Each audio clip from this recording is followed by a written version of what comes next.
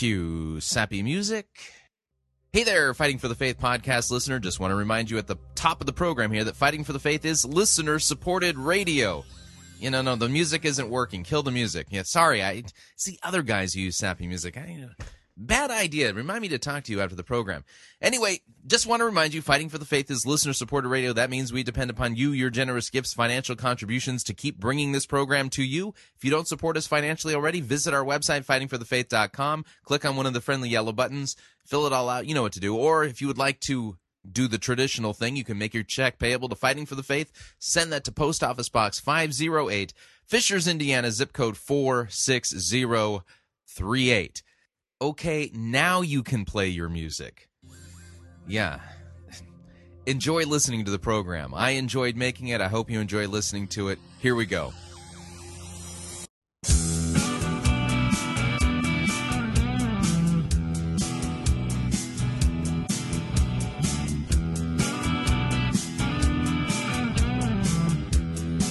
It's time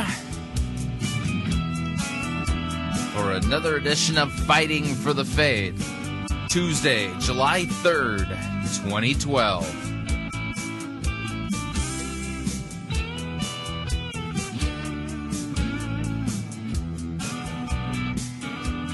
Now, even though Pirate Christian Radio turned 4 years old on Saturday, Fighting for the Faith turns 5 today. We didn't go into full-time production until PCR launched, but we began doing pilot programs of Fighting for the Faith on starting July 3rd the year before.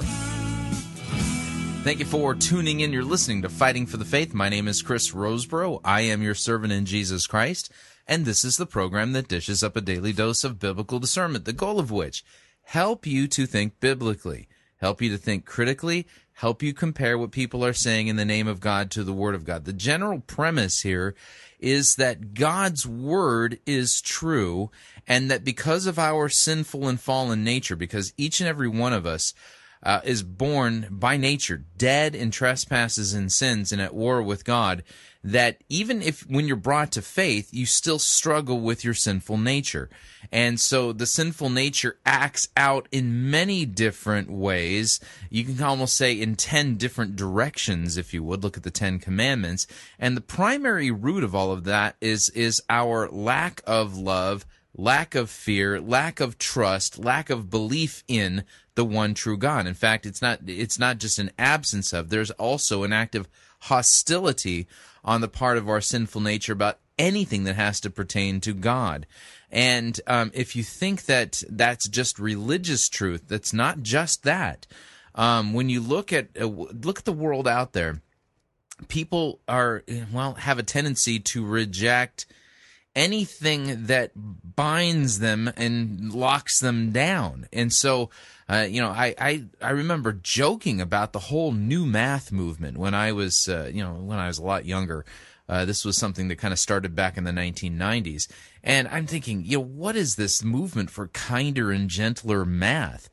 Well, as I've grown older, I've come to realize that even the very concept of 2 + 2 = 4 is too constrictive and binding on sinful fallen humanity, that even that has got to be blurred, attacked, deconstructed, and things like that.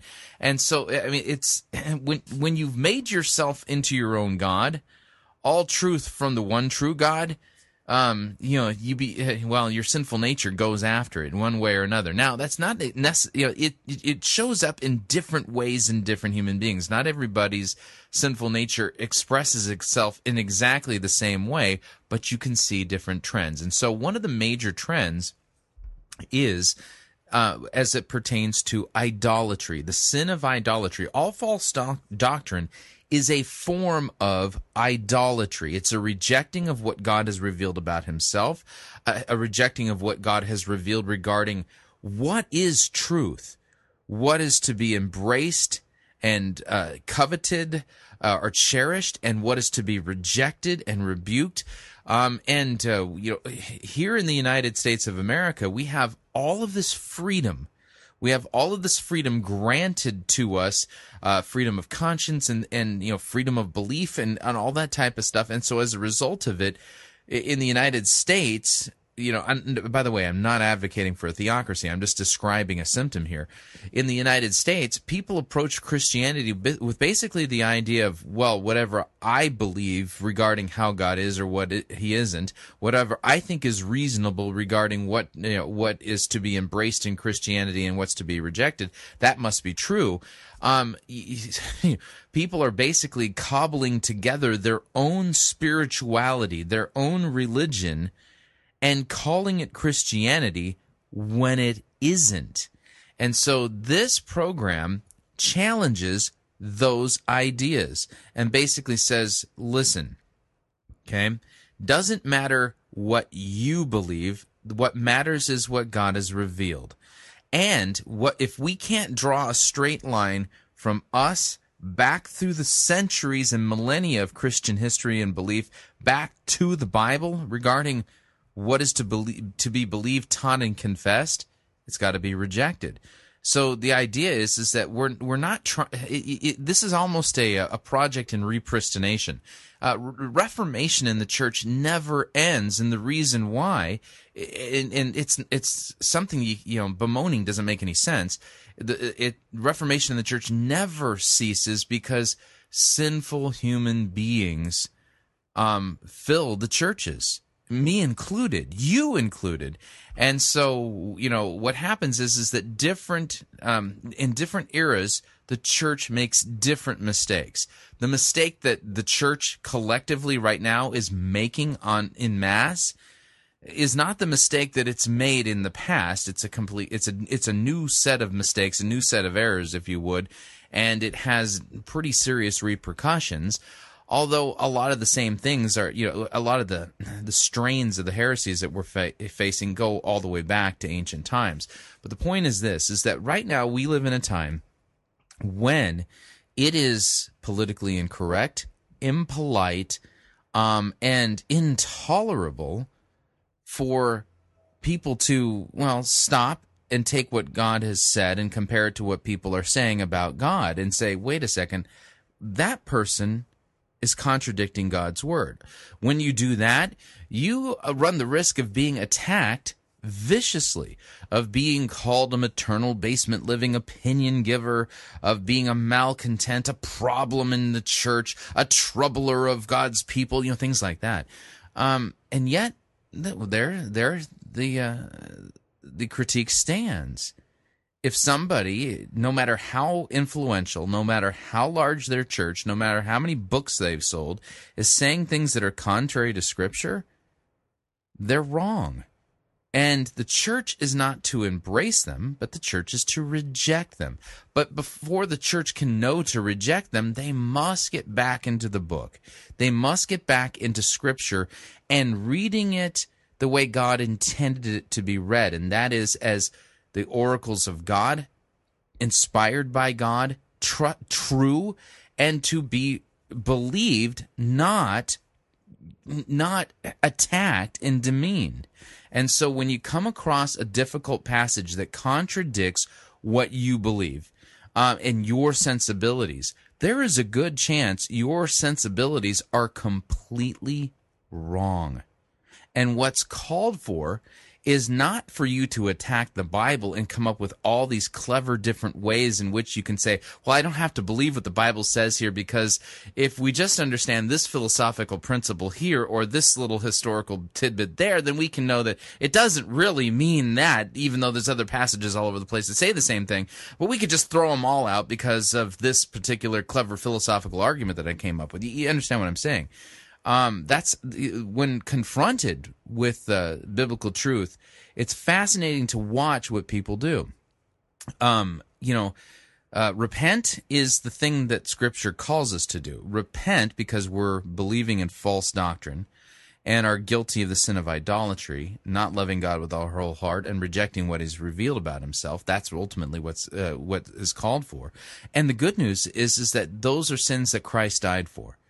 And so I know that there many of you who have listened to Fighting for the Faith over the years, you were in churches where you were not being taught the truth, and even what you believed was fuzzy, blurry, or just flat out off. And now you have found yourself in churches where you're hearing the gospel, God's word rightly preached, and from time to time I get emails from people who have true remorse over what it is that they at one point believed. And that's godly remorse. That is true godly sorrow. And the good news is that you're forgiven. Christ has died for that. Anyway, so all of this is just, at the top of the program, I always try to give a little bit of a monologue, kind of getting our bearings in here. And one of the recurring things we need to do is remind people why this program exists, why I do what I do. And it is not to stir the pot for the sake of stirring the pot, although the pot must be stirred.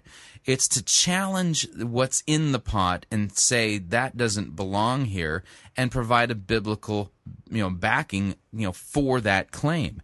Now, I could be wrong, and if you would like to say, Roseboro, you're wrong, I get those emails from time to time.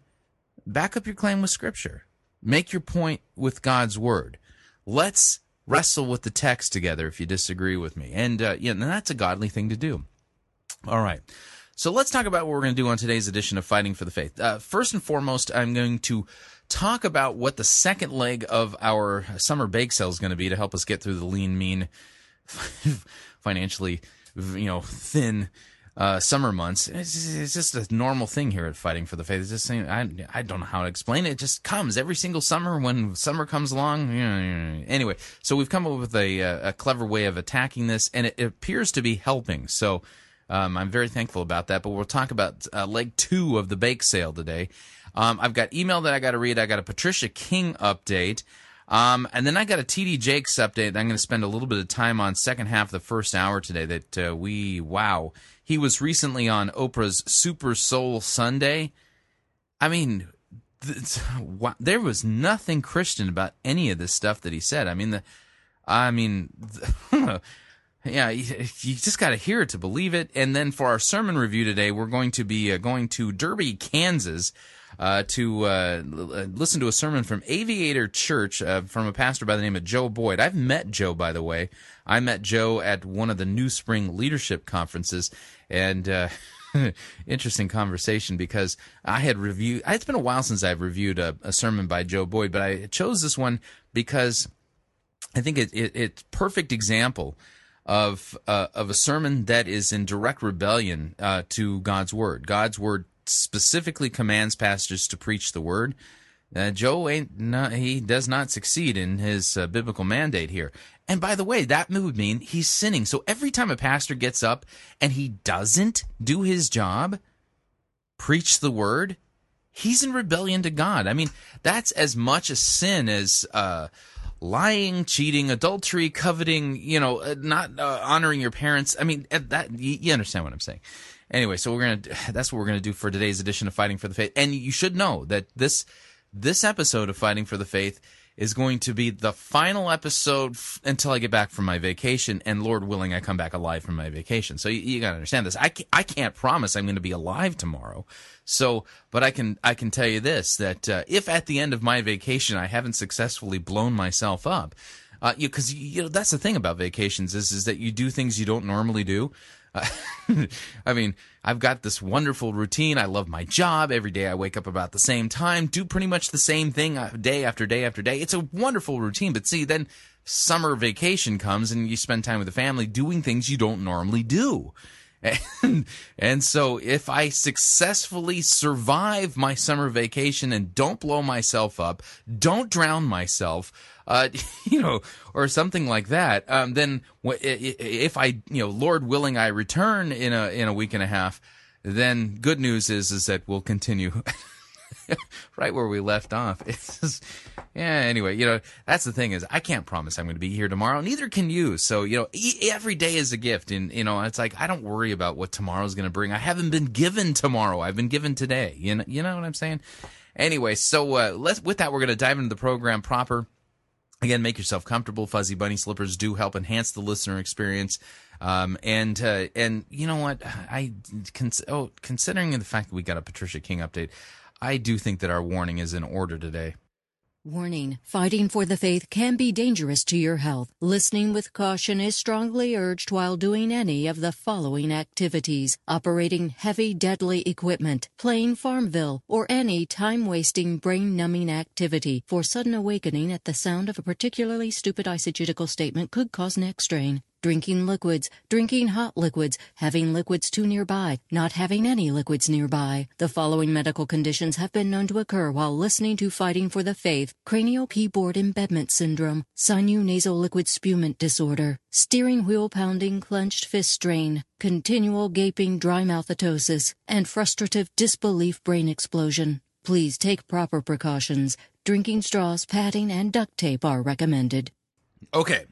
So with that warning, we're going to dive into the program. Here we go. Just first off is we're going to talk a little bit about the second leg of the bake sale. I'm getting a lot of questions about it because the first half of it with the bracelets that my mother-in-law made, well, you know, unless your wife listens to Fighting for the Faith, it definitely is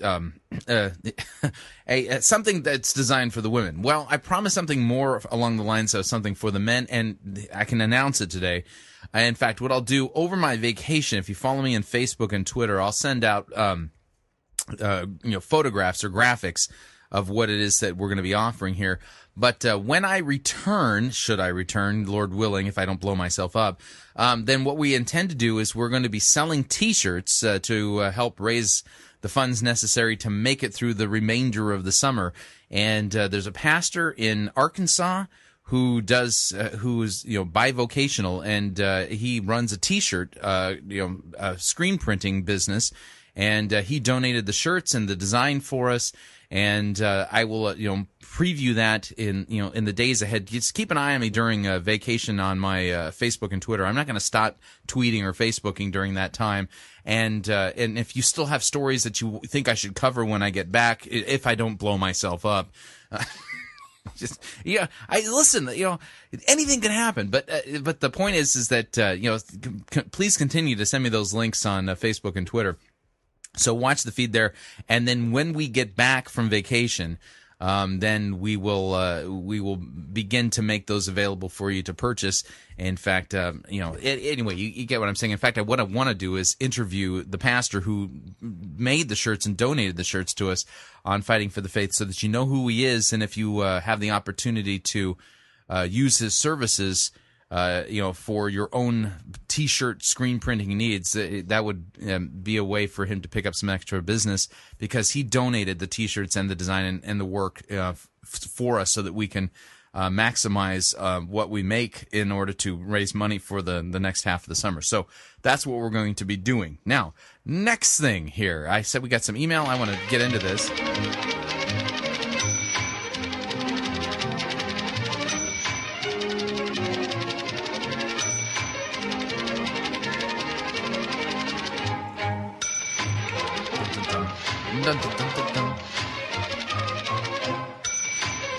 By the way, I got two bits of email I want to get to. One is a comment on my Facebook wall. Another is an email from Pastor Gervais Nicholas Edward Charmley.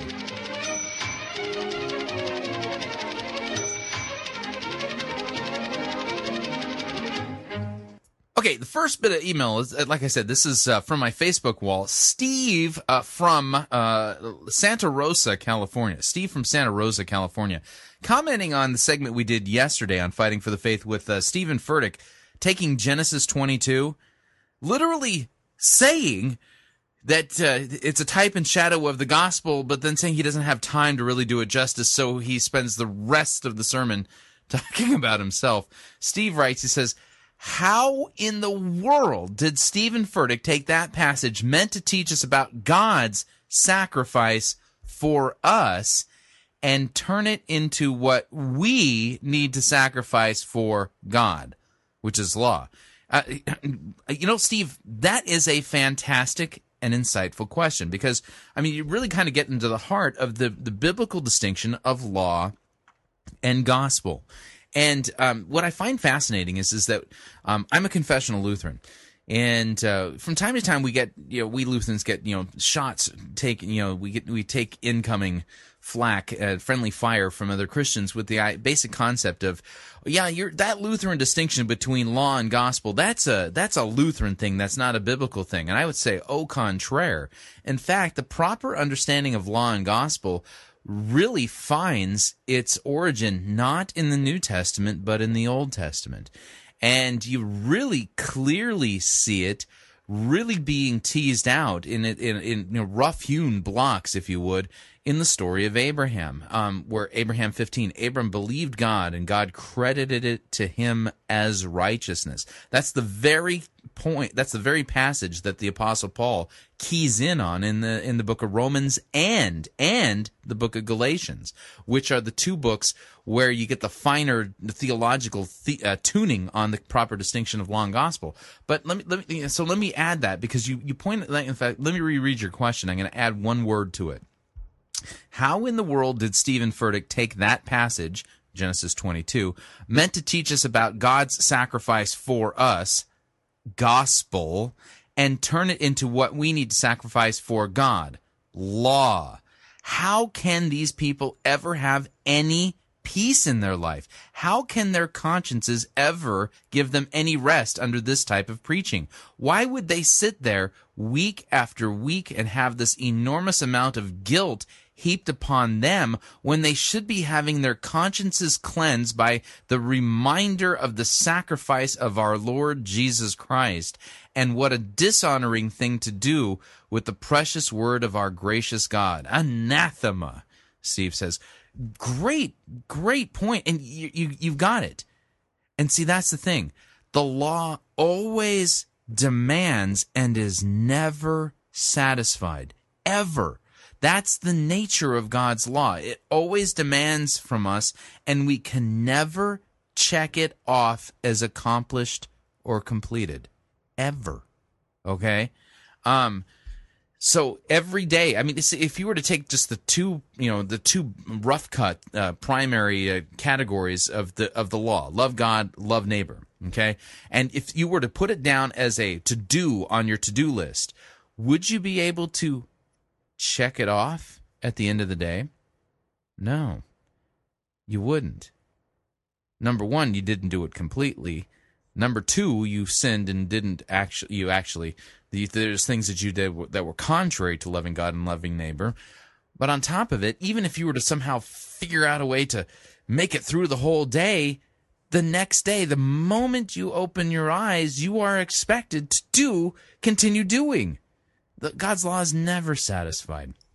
And so the reality, Steve, is that when somebody attends a church like Stephen Furtick's church, where he refuses, and that's the best way to put it, he rebelliously refuses to preach Christ from the biblical text, instead preaches himself, and he basically turns it upside down and inside out, so a gospel passage becomes a law passage. There is no peace for the people in those churches. In fact, it's just a matter of time before kind of one of two primary things happens, or a third, which is kind of a rarer instance, happens.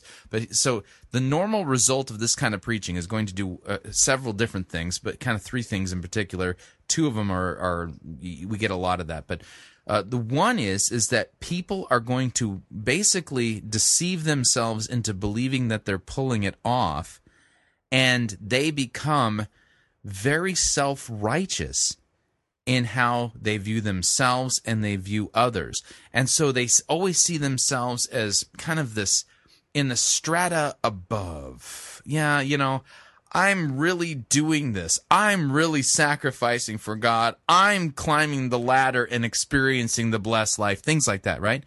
And then, of course, I'm more blessed than that other person, because that other person isn't nearly as audacious in their faith as I am. You see the problem there? So that's one big thing that goes on is that people become a form of Pharisees. And I'm not playing the Pharisee card. That's exactly what the Pharisees were historically and biblically. Okay. Second group is the group who despairs. And when you think of Mormonism, you talk about Jack Mormons. These are people who basically say, I'm not going to pull it off. I can't pull it off. If I'm honest with myself, it doesn't work. And so these are folks who despair and either end up leaving Christianity altogether. They've been perfectly inoculated at that point against Christianity because they haven't really heard the gospel. So they either leave or they stay, but they're just checked out and going through the motions. And there's a lot of those types of folks because you can't continue there's no way to thrive under the withering preaching of law and no gospel. There's no way to thrive because God's law, even when it's watered down, it's still powerful enough to just basically burn the hair off your face and your head and everything else. I mean, there's just no way to tame God's law. And then there's a third kind. There's a third group. And that is those who despair ultimately and run the risk of taking their own life because they become so depressed. Because the logical conclusion is that I'm not doing this, therefore God is angry at me, God doesn't love me, and the solution is that I might as well just end my life and get it over with and go to hell. That's a real danger in these types of churches. And and there's another subcurrent to all of this. When you preach all law and no gospel, you literally, the Bible describes this, you awaken sin within you. And so what happens is that you awaken the very sinful desires that the law preaches against. And the only way to quell that is with the gospel, but the gospel is not being preached. And so this is a terrible, terrible situation for Stephen Furtick, for all of the people in his congregation that are subjected to this man's Bible twisting and heavy-handed law preaching. And of course, he's at the top of the pyramid. Of course, he's done everything necessary to earn God's blessings and favor because, of course, Stephen Furtick is now the poster child for audacious faith, right? He is the one with the audacious faith. You want to be like him and experience the blessings that he has because he's successfully pulled it off. So notice he falls into the first category. So anyway, Steve, great comment on my Facebook wall, and thank you for the questions. And thank you for the comments, too. They were fantastic. Okay, second email from across the pond from Pastor Gervais Nicholas Edward Charmley from Hanley, Stoke-on-Trent. Pastor Charmley writes, the subject is Mark Batterson, Narcigesis on Legends. Dear Chris, quite apart from Mark Batterson using a story that is not in the Bible as the basis of his book, The Circle Maker, he is woefully bad at interpreting the legend of Honi the Circle Maker as he is interpreting the Bible. The point of the story, whatever it may be, is certainly not that we have to draw a circle around our problems. Honi drew a circle around himself and then refused to get out of it unless God sent rain. Now, if we're going to make this as an example for us, Batterson should be saying, God is waiting for you to draw a circle around yourself and then sit in it until God deals with your problem. Only he doesn't say that because that would be excessively silly. So the whole thing is just an exercise in smoke and mirrors, really. Poor old Honi is being used as a cover for an idea that is not ancient at all. Let us be clear. Batterson should not be using legends to teach anything, but the legend he chose does not teach what he wants us to believe that it teaches. So why does he use it? Because he knows that a Jewish legend is more likely to be received by a modern Western audience than one of the medieval legends of the saints. Never mind that this is exactly the same sort of thing, and so he is deliberately reversing the Reformation in order to make money, which is further reversing the Reformation, as Martin Luther could tell you. In the name of our name of our blessed Lord and Savior Jesus Christ, Pastor Gervais Nicholas Edward Charmley. Great email, too. Okay. You know what? I'm going to throw in one more Facebook wall comment because, well, it's my last day before vacation. If I don't do it now, I won't be able to do it. So, another Facebook comment from somebody who follows me on Facebook. His name is David, and he lives in Anderson, South Carolina. And this is in response to the New Spring Take the Land video that I read the comments on it.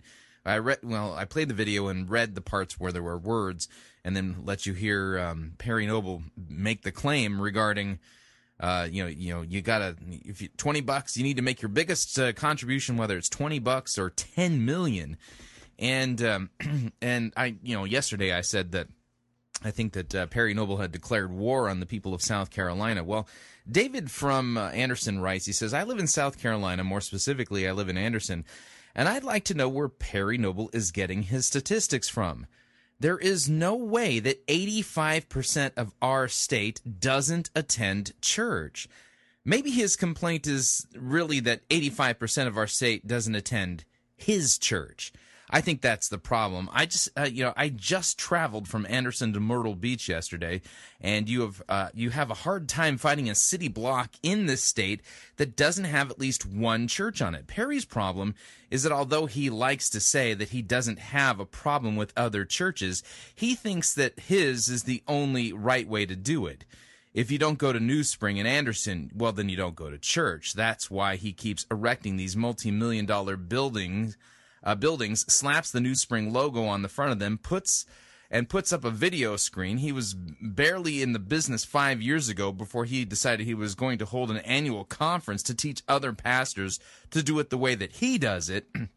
So he's not interested in getting 85% to church. He's interested in getting them to New Spring. Every number has a name, and every name has a dollar. It really is that simple.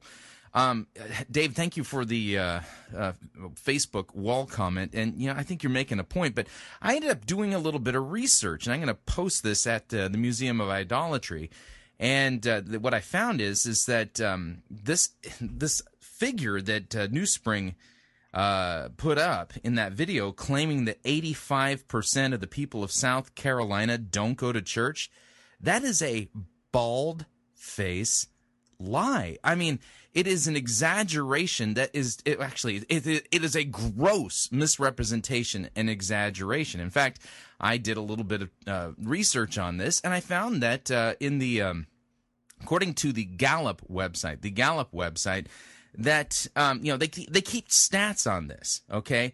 And so here we go. This is from a Gallup survey just from a couple of years ago. Top 10 states regarding church attendance. Okay, so the top 10 at the bottom of the list in the top 10 is Texas. 50% attend weekly or almost every week. Georgia, 51%. North Carolina, 53%. Arkansas, 53%. I'm moving my way up from 10 to number 1. Tennessee, 54%, Utah 56%, Louisiana 56%. South Carolina is the number 3 state in the whole country for church attendance, okay? And it's not 15% as New Spring says, it's 56%. 56% of the people of South Carolina attend church weekly or almost every week. Yet New Spring, in this pitch for millions of dollars, claims that 85% of the state of South Carolina does not attend church. Does not attend church. By the way, I'm going to put this up at the Museum of Idolatry later today. The headline will read, New Spring's Take the Land campaign grossly misrepresents church attendance stats in bid for millions. So, I mean, according to the video that New Spring put out in the Take the Land video, the justification for why people need to give them tens of millions of dollars is because 85% of the state of South Carolina doesn't attend church. That is not only factually incorrect, it is a gross misrepresentation of the truth. And, here's the deal. I have been covering Perry Noble for so long here at Fighting for the Faith, and even before I started doing radio, that I can't extend to him the benefit of the doubt. I don't believe for a second that this was just some administrative error in the video production of what's going on. In fact, this egregious disconnect, as far as I'm concerned, speaks volumes regarding the motives and the personal character and integrity of the leadership at New Spring Church. 85% of the state of South Carolina to make the claim that 85% of the state of South Carolina doesn't attend church would make South Carolina the least religious church, or not church, but state in the United States. So, yeah, I think there's something seriously going wrong here, and I'll be doing what I can to draw attention to this statistical error on the part of NewSpring, because, like I said, it speaks to the integrity and it speaks to the character of the leadership there at NewSpring Church. In their bid to make, to basically get people cough up millions of dollars, they're not telling the truth about how many people attend church in the state of South Carolina. All right, looking at the time here, let's do this. Moving along. Talk about summer vacation. Have you ever, taken trips to heaven? Apparently there's a gal by the name of Kat Kerr, and she's being interviewed by Patricia King. She apparently makes regular visits to heaven. So if you're looking for a place to vacation this summer, this may be the place for you. So this is from the YouTube channel True Spirit Worship. So you can find this at youtube.com/True Spirit Worship. It's an interview with Kat Kerr and Patricia King on Revealing Heaven. See if you can make heads or tails of this. Welcome to Everlasting Love. My name's Patricia King. I'm so excited about today's program because we're going to talk about heaven. And we have a guest who's actually been there. It is the promise of the Father that He has given the blood of Christ so that we would have access into this heavenly abode called heaven. Kat Kerr, it's wonderful to have you with us. A friend of mine actually told me about you and about your numerous trips into heaven with vivid encounters. And I thought, this is going to be amazing to meet you, and it has been. So she's just like the prophet Isaiah. She's just like the Apostle Paul. Okay. Tell us more. Thank you so much for coming in. By the way, Patricia King, we've documented this over the course of this program that we've been broadcasting. Patricia King has made claims about going to heaven herself. Apparently she's spent time in the heavenly wine cellar and has been given, the ability by God to taste the great vintage wines that God keeps in His wine cellar. Just look it up in the archives. And for revealing what the Father has shown you. Now, you have authored 2 books on revealing heaven. Yes. Book 1 and book 2. Mm-hmm. And I've been reading through those books, and it's fascinating about the revelations that you've received and the encounters that you have had in that realm of His glory with Him. Mm-hmm. But I was wondering if you could share with our viewers how this all began for you, because you have numerous, every single day you have your raptures into that realm. So she goes to heaven on a daily basis. Apparently she commutes there, How did it start? It actually kind of starts with the generations before me. My grandmother had a seer anointing. She gave her life in the jungle. Bible doesn't exactly talk about that. Of Panama as a missionary. She had a real intimate relationship with Jesus. Had seen Him many times, had divine encounters. My father, the same thing. He really loved people, loved God, and angels would appear in his car, give him assignments from God. He was a very simple person, but he always obeyed God and loved people. And I chose to walk on the same foundation. You can choose that. Yeah. And so if you want to, have angels show up and give you assignments in your car, you can choose that. All you got to do is say, hey, God, I'm all for that. Just sign me up. I'd like to sign up for the special angel assignment thingy. And plus, I'd like to commute to heaven on a regular basis. Apparently, all you got to do is choose it. Bible doesn't teach this, but okay. My encounter started very early in my life. How old were you when you had your first encounter? The very first one, when I was even really young girl, I knew when people were lying. I knew if things were lost. I would see where they were in the spirit and then find them for people. So this was I really can't remember. I've known the Lord from the age of 4. Wow. And so that's been my whole life. And so I was raised in the reality of a supernatural realm in heaven. It was just normal for you. It was normal for me. Anything else. And I would only sleep 4 hours a night, so I had a lot of free time to spend time with Him, and I did. And when I was 14, I had my first divine encounter.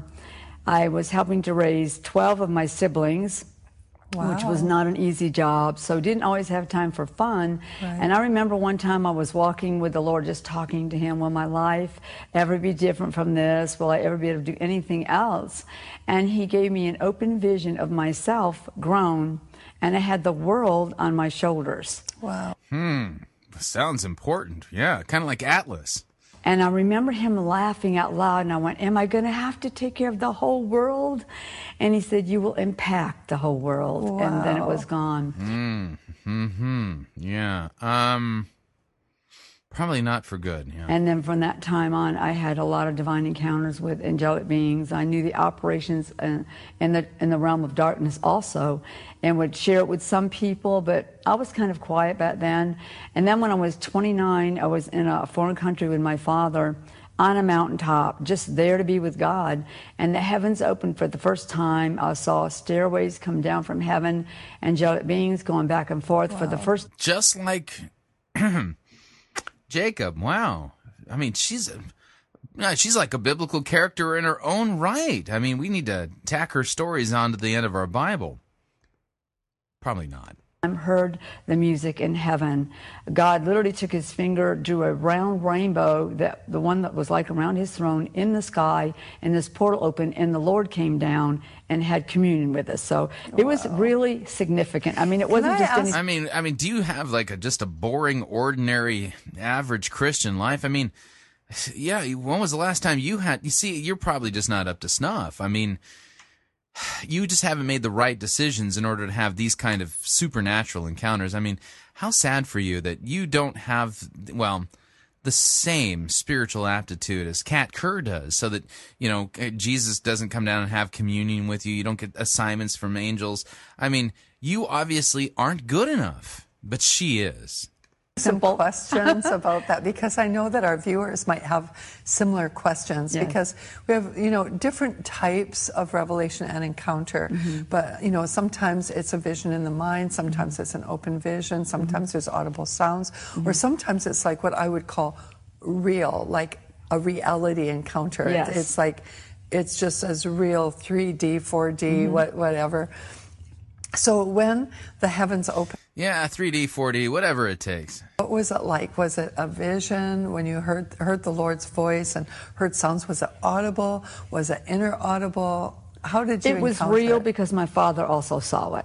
Right. My father was with me. He So it's also just like saw in- the rainbow. My like mother just saw. Yeah, you'll notice here that in talking about all of her so-called spiritual experiences, our attention is completely taken off of God's Word and the teachings of Christ and the apostles and the prophets, the real ones, and now we're just off into speculation. So was it 3D, 4D? Was it real, just audible, something impressed on your mind? What was it like, you know? we are right now. Just like we are right here, and actually that's the way all my experiences are. Every single one. Every single one of them have Wow. always been that way. I've had very few that way. I've had many, like, Like I've had none.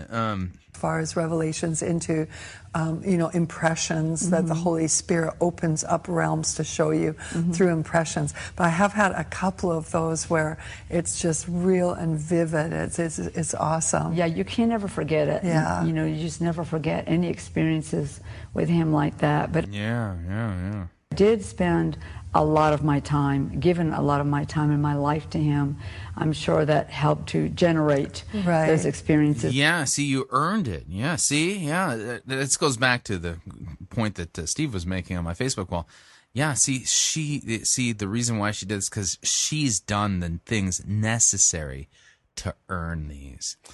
Which, by the way, at this point should make you go, oh, that's not what the scriptures say. So these experiences, no matter how vivid, don't have their origin in the kingdom of God. No, they have their origin somewhere else. They're either the ravings of a lunatic woman or they're demonic in origin. With him. And you're a worshiper, and you I love am a him, and worshiper. You've committed yourself Yeah, you're so important, yeah. to righteousness, and I Yes, love that about I you. have. I really have Yeah. kept a lot of things out of my life by my choice. Yeah. Chose to have more of him in me so that when people heard me speak, they'd hear him. Yeah, this is all self-righteousness. Notice she's not talking about Jesus and the righteousness she's clothed with by faith. That's his righteousness. No, this is all her own. Wow. I know that the Bible teaches that we have access to the heavenlies through the blood of Christ. That's right. And through sincere faith, we can access, we can experience, we can encounter. It's part of our, just our covenant in Christ. But really, what passages are you talking about? If I went and looked those up in context, I don't think they'd say this. it is possible to engage in the supernatural, in the prophetic, in the revelatory realms, and still have a lifestyle that is not holy. Mm-hmm. So we can never look at a person who has had lots of experiences in the Lord and just assume that they've kept their life clean. You're right. Because lots of people have had encounters. But quick. She realizes she's teaching encounters by work, so now she's got to back up. Whoa. Some of the people who've received them haven't exactly kept their lives clean like you have, Kat. Not holy in the heart. And of course, God knows that, doesn't he? He knows every life. He does know every life, and you're absolutely right. And the word actually says, don't know people. Do not know people by their gifts. Right. Know them by their fruit. Right. And one of those is righteousness. Are you living a holy life? Come on. Are you loving people? Are you speaking words that bring life and not death? Yeah. I'm not hearing you preach the gospel. I'm hearing you talk about yourself. So those will be words that bring death, not life. Are you aware of what's going on around you in your life? What kind of image are you portraying? Are you portraying the image of God? Are you becoming the face of heaven so that people see? Am I becoming the face of hear heaven? It does make a big difference, because the enemy, if you don't have an intimate life with the Lord, the enemy totally can fool people and deceive people. And the other thing is... Yeah, that's right. And you're the poster child for that. Wow. I'm not hearing anything about Christ. Are you? No? Nothing about sound biblical doctrine, what the scriptures teach? Nope. Just two women deciding to gab on about, their experiences. That ain't Christianity. And what they said, what they taught there is actually contradicting. It's contradicted by Scripture. Yeah, I don't need people who've had experiences like that. I need to trust the risen Savior and those who were eyewitnesses of the resurrection of Christ. We're to be students of the apostles and the prophets before them, not Patricia King and Kat Kerr and their ridiculous, non-biblical ravings about experiences and commuting to heaven on a regular basis. Oh boy. All right, we are a little long today to get to our first break. If you'd like to email me regarding anything you've heard on this edition or any previous editions of Fighting for the Faith, you can do so. My email address, talkback@fightingforthefaith.com, or you can ask to be my friend on Facebook. It's facebook.com/Pirate Christian, or you can follow me on Twitter. My name there, @Pirate Christian. We'll be right back.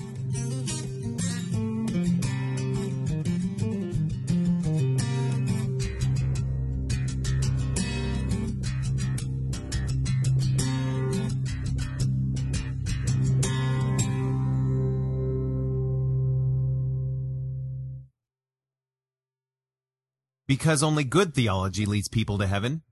You're listening to Fighting for the Faith.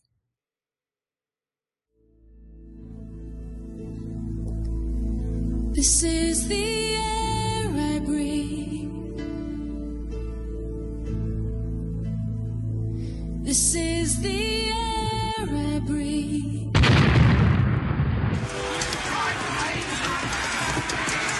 I've had enough of the sissy, pansy, cannon fodder written music you have the audacity to call worship. Men, put this entire girly praise band in the boo box. Let's wheel in the organ and get some real worship music underway.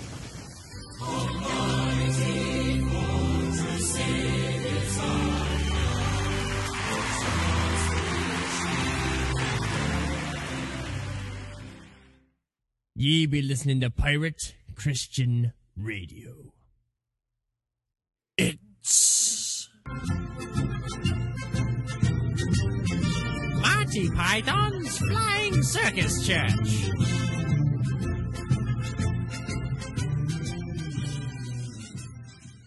The management of Marty Python's Flying Circus Church would like to again apologize. Normally we try to do parody here at Marty Python's Flying Circus Church. Unfortunately, the church continues to just parody itself. Case in point, Rabbi Michael Zeitler's Anointed Shofar CD. This is a real commercial. When Rabbi Michael Zeitler blows the shofar, miracles take place. He wants to see God break every stronghold of the enemy in your life, healing you emotionally, physically, even in your relationships, bringing salvation to your entire household. Call now and receive both Rabbi Michael Zeitler's anointed audio CD, Sound of the Shofar, plus his brand new prophetic book, Why Israel is Supernatural, for a donation of $25. Shipping and handling is included. Ask for offer number 9081. Listen to this anointed audio CD. Allow God's glory to fill the room as Rabbi Zeitler shares from the scriptures and then blows the shofar over every issue you are facing, including mental and emotional disorders, confusion, fears, stress, grief, nightmares, insomnia, pain, sickness and disease, addictions, eating disorders, weight loss, injustices, persecution, finances, marriages, rebellious children, freedom from the occult and demonic oppression, and so much more. Through Rabbi Zeitler's brand new prophetic book, Why Israel is Supernatural, you will learn how you and your family can obtain supernatural protection in the midst of the end-time judgments about to be unleashed on planet Earth. Don't miss out on getting both Rabbi Michael Zeitler's anointed audio CD, Sound of the Shofar, plus his brand new prophetic book, Why Israel is Supernatural, for a donation of $25. Shipping and handling is included. Ask for offer number 9081. Call or write today.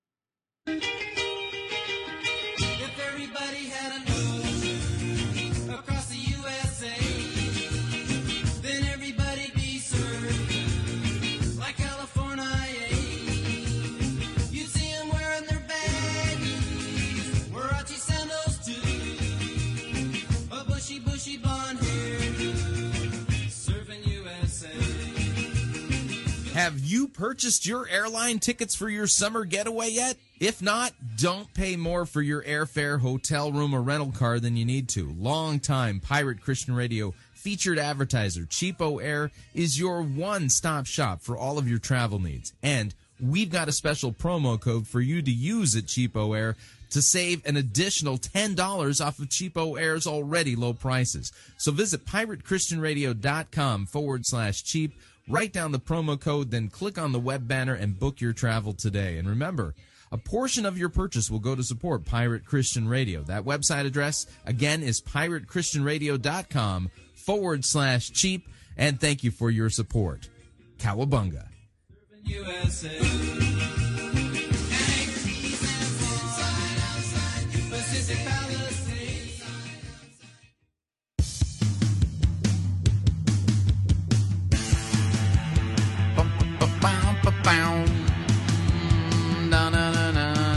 All right, we're back.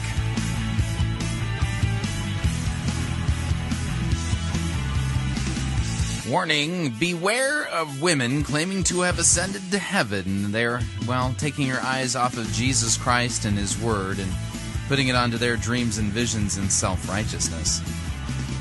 Just a reminder, Fighting for the Faith is listener-supported radio. That means we depend upon you, your generous gifts, financial contributions, in order to continue to bring Fighting for the Faith to you and to the world. You can partner with us. Visit our website, fightingforthefaith.com. Click on one of our friendly yellow buttons there, the Join Our Crew button. You're signing up to automatically contribute $6.95 every month to the ongoing work and mission of Fighting for the Faith and Pirate Christian Radio. When you sign up through this month, we will send you the link to download the Max Holidays Budgie Cuts 2 album. So if you don't have that already, we'll send you the link to download that. Of course, if you'd like to make a one-time contribution, you could do so by clicking on the donate button, or you can make your gift payable to Fighting for the Faith. Send it to Post Office Box 508, Fishers, Indiana, zip code 46038.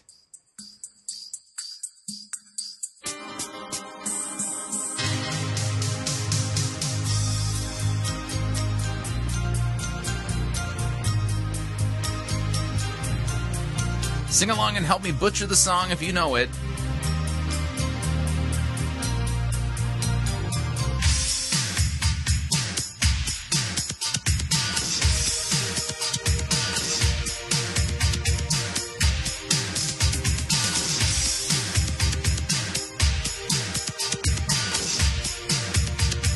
I got the brains, you got the looks. Let's make lots of money. I got the brains. Let's make lots of.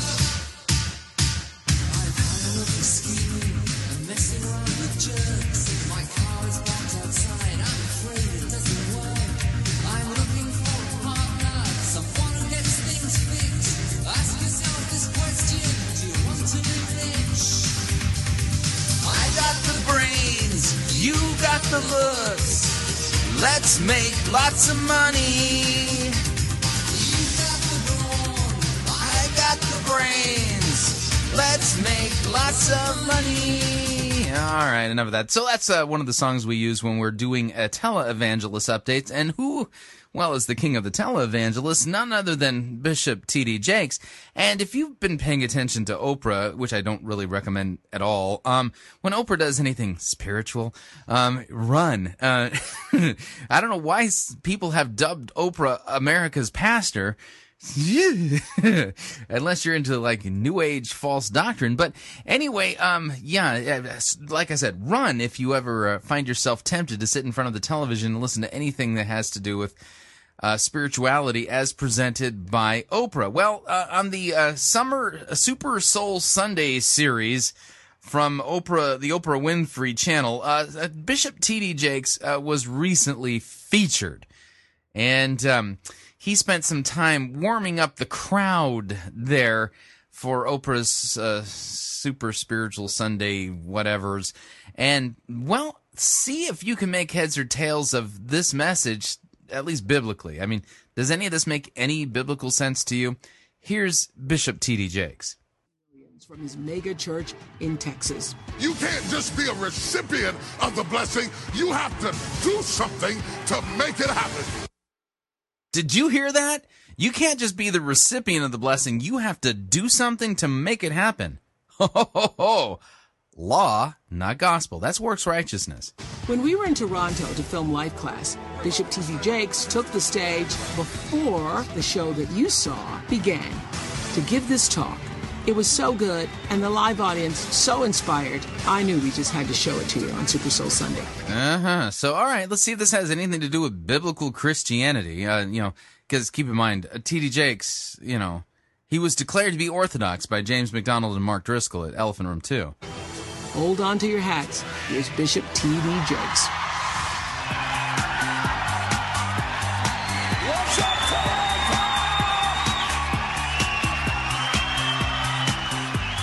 How y'all doing? Make some noise in this class. Come on, let me hear you. I'm excited to have an opportunity to be with you. For the next few minutes, I want to talk to you about your thoughts, about your head, about what's going on inside of you.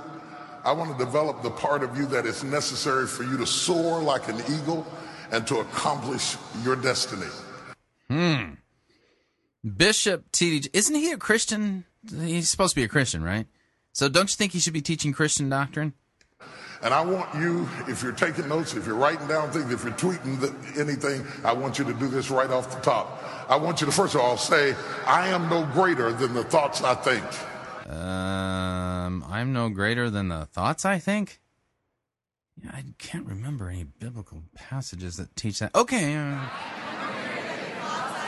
Say it again. I am no greater than the thoughts I think. So that's all law, but so you got to think big thoughts. Yeah, that's important. I am excited to talk to you today because the most important part of life, I think we're missing it. I think we're not getting it. I think we're not getting what we really need to do to accomplish our, as Oprah would say, our highest and best self. You're going to teach the doctrine of original sin here, right? To explain how the reason why all of us are struggling is because we're born dead in trespasses and sins at war with God. Is that what you're going to talk about? And how we need to be regenerated through the hearing of law and gospel, sin and grace, repentance and the forgiveness of sins, won by Jesus Christ, who was crucified for our sins and raised on the third day for our justification. Is that what you're going to talk about? And if we're not accomplishing it, then part of who we really are is hidden.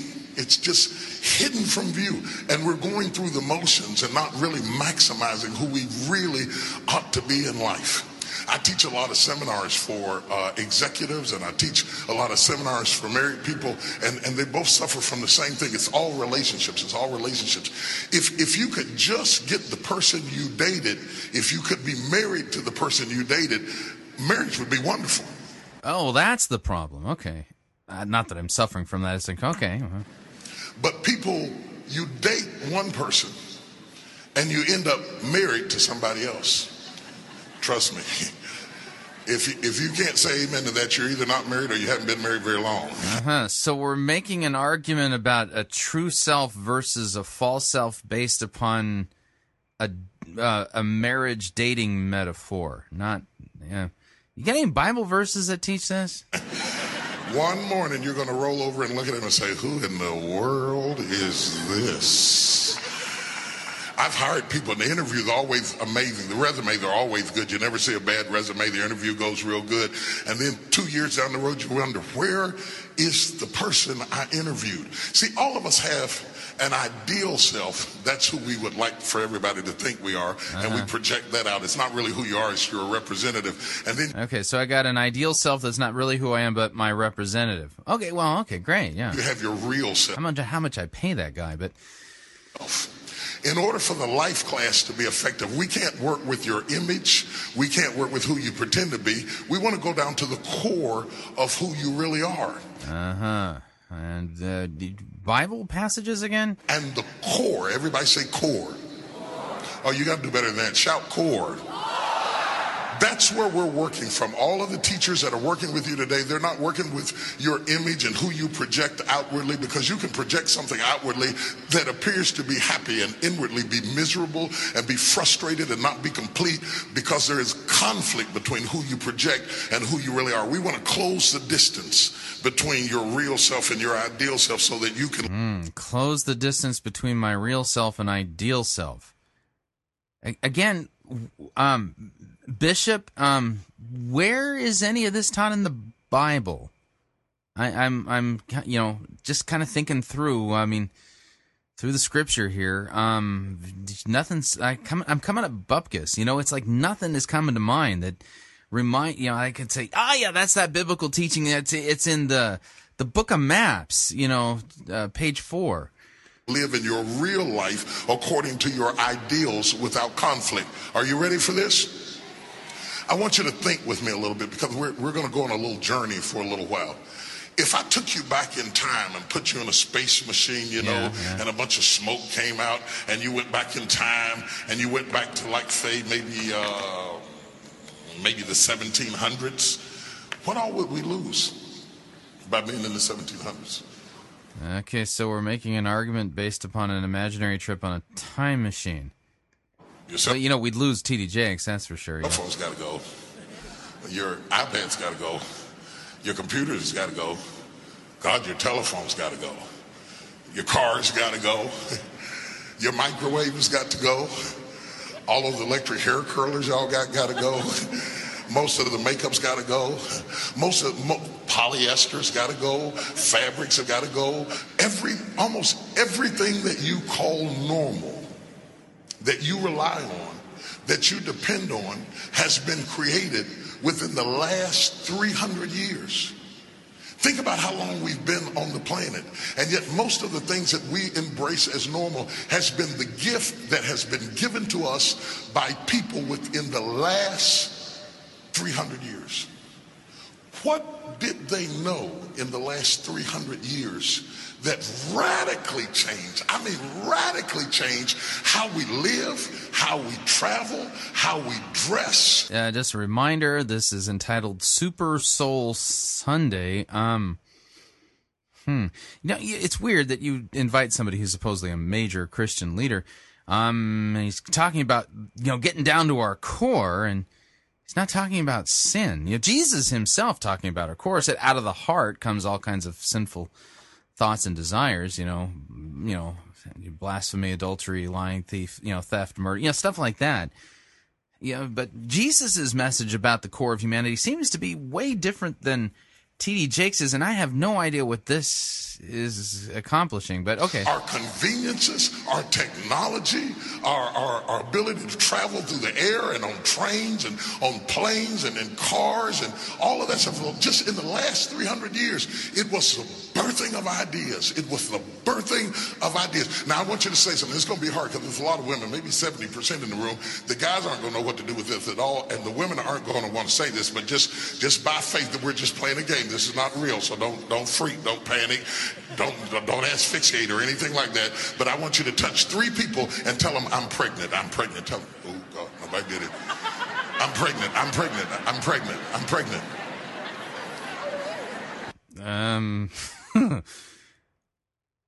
Weird? Yeah, they show some poor guy in the audience touching these women sitting next to him, and he's going, I'm pregnant, I'm pregnant. One lady couldn't say it at all. She said, she couldn't even get out. I came to tell you to deliver the good news or bad news that we are all pregnant. Men, women, everybody. Pregnant with possibilities. Really? Oh, wow. I need to go see my gynecologist. Pregnant with potentials. Pregnant with ideas. And for the last 300 years, we have produced generations of people who gave birth to stuff that changed the world. Born out of the womb of their mind.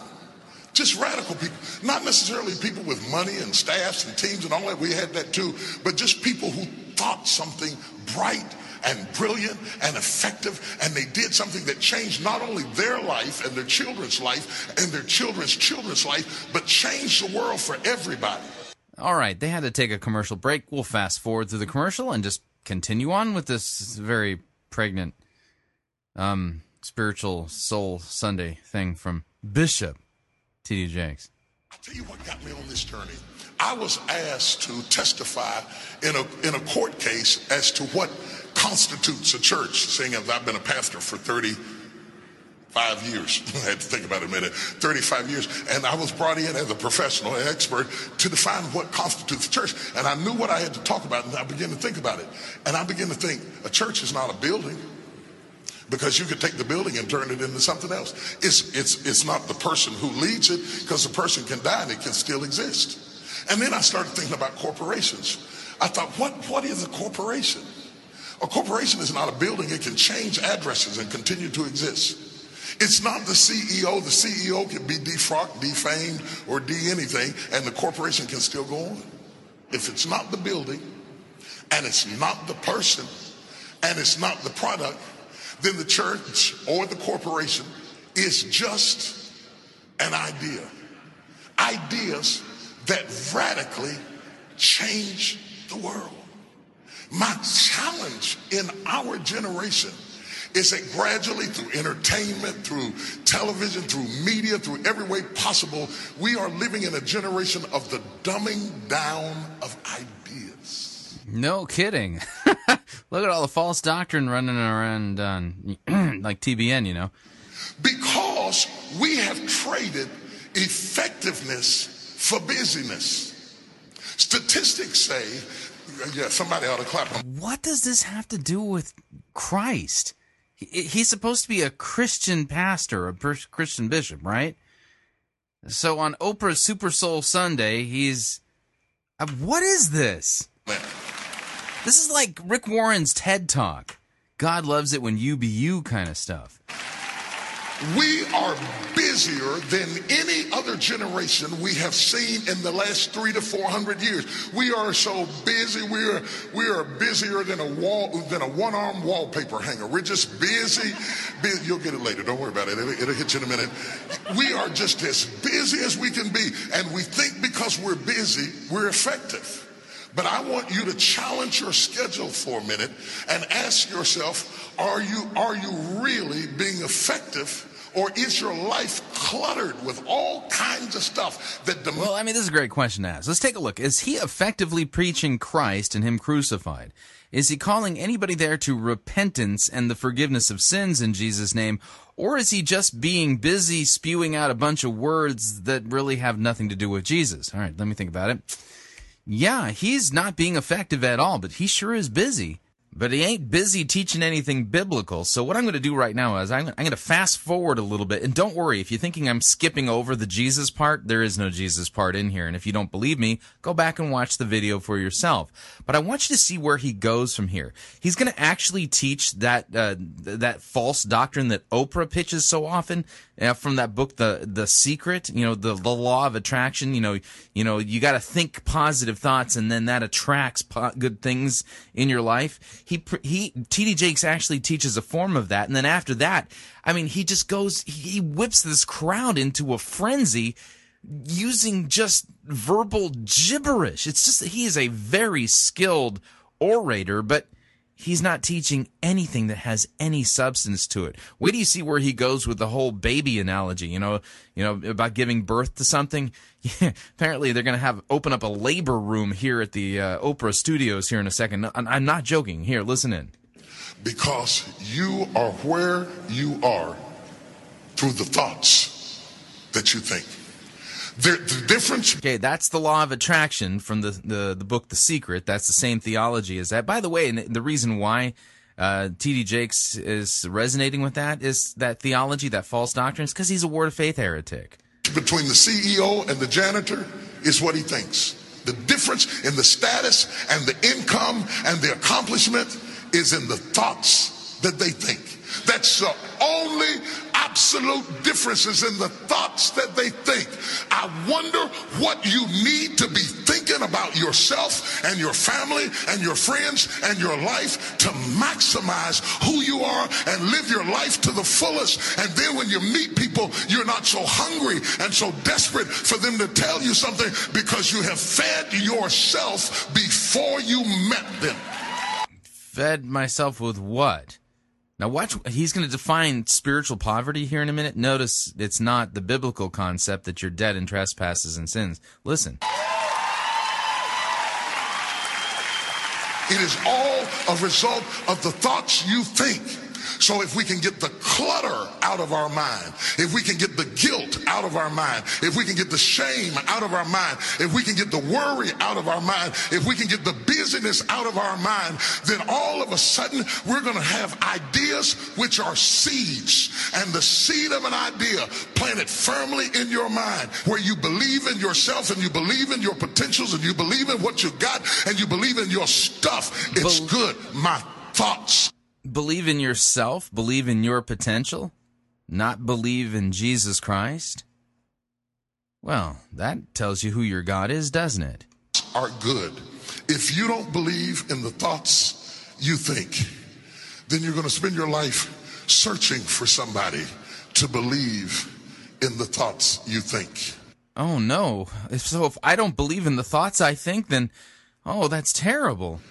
And that is a tragedy. Yeah, it's terrible. Could you imagine going through life not believing in the thoughts you think? Ladies and gentlemen, because you have put your destiny in the hands of someone else. That is bankruptcy of the soul. So bankruptcy of the soul is not believing in your own thoughts, not believing in yourself. I thought bankruptcy of the soul is not believing in the one true God, not believing and trusting in Christ for the forgiveness of your sins, being at war with Him. Truly not biblical at all, is it? And where in the Bible are we told to believe in ourselves? Nowhere. That is the bankruptcy of the soul. Not according to the Bible, just according to you. And when your soul is bankrupt, you find yourself in all kinds of trouble. Yeah, so if your soul's bankrupt, you're going to have all kinds of trouble. I'm going to fast forward just a little bit again, and here comes the great crescendo of false teaching, whipping these people up into a lather, and it's all nonsense. There is no substance here whatsoever. Listen in. I came to deliver a message to every person in this room who's had a struggle, who's had some pains, who's had some tests, who's got some creative ideas, but you've gone through some really tough stuff. Let me tell you something. The stuff you've been through, don't pay it any attention. It is just a sign that the baby is coming. You're on the verge. Oh, yeah. So all those struggles, it's just a sign the baby's coming. Who knew? I mean, of birthing. You're on the verge of birthing. You're on the verge of birthing. You're about to give birth. I want you to touch everybody you can reach and tell them the baby is coming. The baby is coming. The baby is coming. Yeah, this is nonsense. Absolute nonsense. But everyone there is just caught up in the moment. Wow, he can really, really preach. Is this preaching? The baby is coming. The baby is coming. The baby is coming. The baby is coming. The baby is coming. You don't want to leave me now. The baby is coming. You don't want to walk out on me now. The baby is coming. I haven't had my best idea yet. I haven't had my most creative moment yet. I haven't produced my dream yet. I don't care whether you're 30, 40, 50, 60, 70. There's something down inside of you that's still kicking inside of you that wants to get out and it wants to live. It wants to live. The whole reason you're here today is because there's something in you that needs to be fed, that needs to be stirred, that needs to be electrified, that needs to be illuminated. Yeah, no one's being brought to repentance and faith and trust in Christ for the forgiveness of their sins, but they sure are cheering now. Wow, there's something inside of me that wants to live. It's an idea. Something down inside of you crying, let me out. Let me out! Make some Yeah, at the end of this, he's laughing all the way to the bank. noise in this place!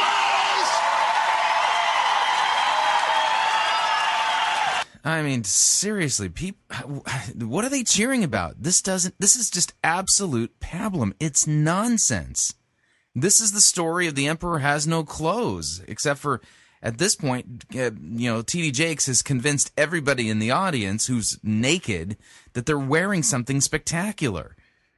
I believe there are businesses in you, companies in you, concepts in you, books to be written, paintings to be drawn, concepts to be birthed, ideas, creative concepts. There's something that you could do that... What on earth does this have to do with the soul? That you could think in your life that would radically change your life. Somebody could take the hand you've been dealt and win with it. Same circumstances, same ideas. They would do it through what they thought about your life.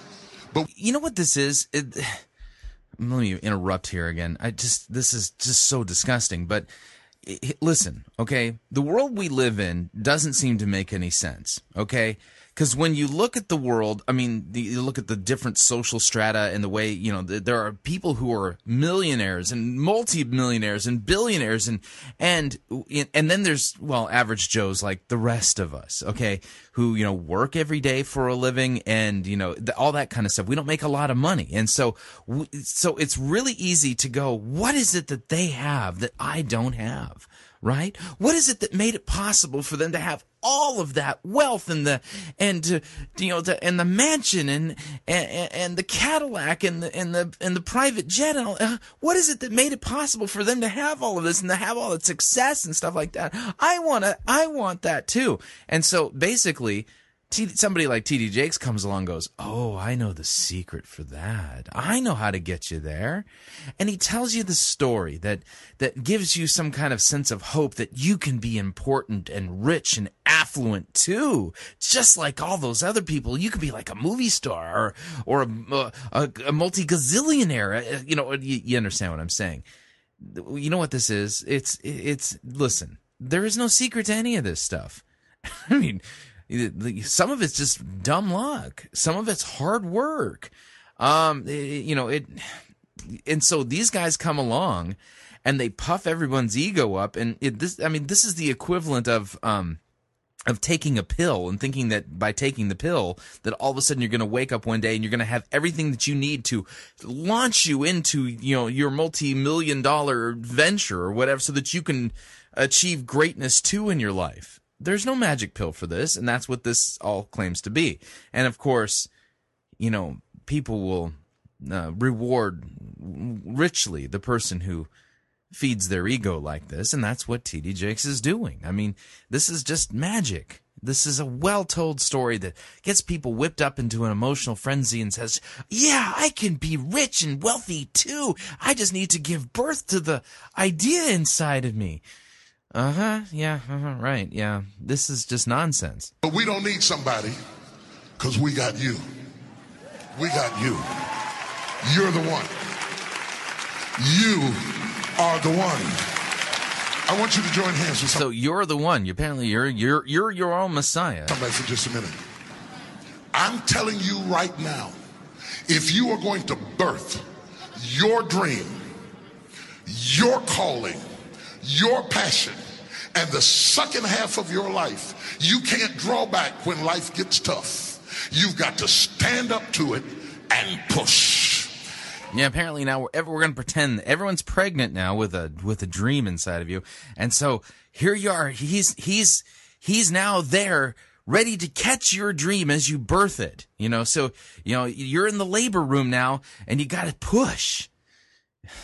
This is nonsense. Get that person by the hand, because there's something inside of them that is about to happen. Squeeze their hand. And when I count to 3, I want every man and every woman that's got a concept, that's got an idea, I want you to push with all of your might until dreams and concepts and ideas start to birth out of you in the middle of the night. You're going to need pens and pads by your bed tonight, because you're going to have to get up in the middle of the night and start writing down all the stuff that's going to start coming out of your spirit when this day is ready. Are you ready? 1, 2, 3. So there we go. Apparently Oprah had the world's largest labor and delivery room there for Super Soul Sunday. Another post I'm going to post on the web tomorrow. I'm going to post this at Letter of Mark. God's explanation for the success of seeker-driven megachurches and guys like T.D. Jakes. Let me read to you what will be posted at the Letter of Mark blog tomorrow on the 4th of July. God, the Holy Spirit, inspired the Apostle Paul to take up his pen and write this word of encouragement and warning to us. In these words, we will also find God's explanation regarding the raging popularity of seeker-driven churches and, like pastors like T.D. Jakes. He's not really a pastor. According to Scripture, they're not successful because they've tapped into the latest movement of God, or because they're on the cutting edge of revival, or because they found a way to communicate the timeless truths of Scripture in fresh and relevant ways. Nope. Here's what God says, quote, "Little children, you are from God, and you have overcome them," that would be the world. "For he who is in you is greater than he who is in the world. They are from the world. Therefore they speak from the world, and the world listens to them. We are from God. Whoever knows God listens to us." This would be the apostles. "Whoever is not from God does not listen to us. By this we know the spirit of truth and the spirit of error." That's from 1 John chapter 4, verses 4 through 6. The biblical scholar Dr. Paul Kretzmann said regarding this passage of Scripture, quote, "The spirit which the apostle has above called the spirit of Antichrist is here identified with the spirit of the world and of this world, with the spirit that works in the children of disobedience.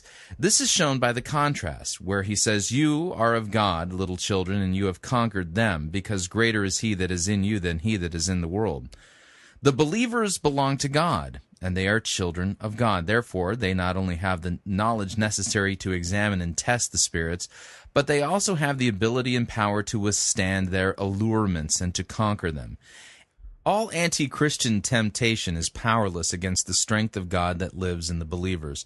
For though Satan, the prince of darkness and the father of lies, is in the false teachers, lives in them, actuates them, yet God, who lives in us, who is our strength and our refuge, is greater and stronger than the devil with all of his angels." The apostle adds another reason for carefully examining the claims and for guarding against the evil influence of the false teachers. Why? Because they are of the world. Therefore, they talk as of the world, and the world listens to them. No matter what their pretense and their glamour, the false teachers belong to the world. They have the world's manner and the world's mind. This is shown also in their talking, in their teaching, and their preaching. For its substance is not divine and leading to godliness, but it is inspired by the world, by its manner of thinking and acting. False teachers usually have messages that tickle the itching ears of their hearers. The children of the world will gladly hear them. The world receives their doctrine with enthusiasm. It is an almost unfailing criterion. If a certain preacher is widely advertised and acclaimed as a prophet for our times, he has probably managed to accommodate the old scriptural language to some of his own philosophy in denying the fundamentals of the Bible. Witness the so-called Christianity of the social gospel, or I would even add to it the health and wealth, name it and claim it gospel, stuff like that. Of himself and his co-workers, John writes by way of contrast, "We are of God. He that knows God hears us. He that is not of God does not hear us." In this you can recognize the spirit of truth and the spirit of error. The apostles were not only converted Christians, true believers, but they were also messengers, ambassadors of God. Thus, all true preachers whose call is from God are messengers of God, no matter how lowly they may be in the sight of the world. True Christians show their knowledge of God, their faith in Him, by listening to these messengers, that would be the apostles, by yielding due obedience to the gospel message which they bring. They are thereby distinguished from those who know nothing of regeneration and want to know nothing of the gospel of salvation.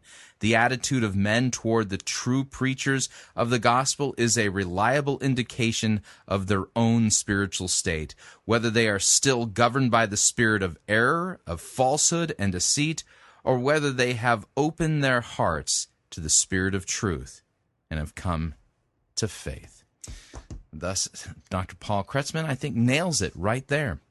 He nails it. Scriptures make it clear. Why is T.D. Jakes so popular? Well, he doesn't teach the truth. No. The reason why he's popular is because he speaks from the world, and the world listens to him. He tells the world what the world wants to hear, and the world gladly receives him as a prophet of God. But he doesn't preach the truth.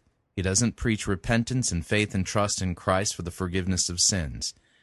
He teaches an Oprah-fied gospel, a gospel that says, think positive thoughts and good things will come your way. The world loves that message. But the message that Christians are to give is the message of repent. Repent. Repent of your wickedness. Repent of your evil. Repent of your sin. And be forgiven, because your great God and Savior was born of the Virgin Mary, suffered under Pontius Pilate, and was crucified for your sins. He died, was buried, and was raised again on the third day. Repent and be forgiven. That's the message the world refuses to hear because they are in bondage to the spirit of error. Those who've been set free, who've been brought to faith and trust in Christ, now have the spirit of truth, and they believe the truth and they hear the truth. And they are not to listen to the lies of men like T.D. Jakes, who tells the world what they want to hear. All right, we're up on our second break. Well, past the time here. If you'd like to email me regarding anything you've heard on this edition or any previous editions of Fighting for the Faith, you can do so. My email address, talkback@fightingforthefaith.com, or you can ask to be my friend on Facebook. It's facebook.com/Pirate Christian, or you can follow me on Twitter. My name there, @Pirate Christian. We'll be right back.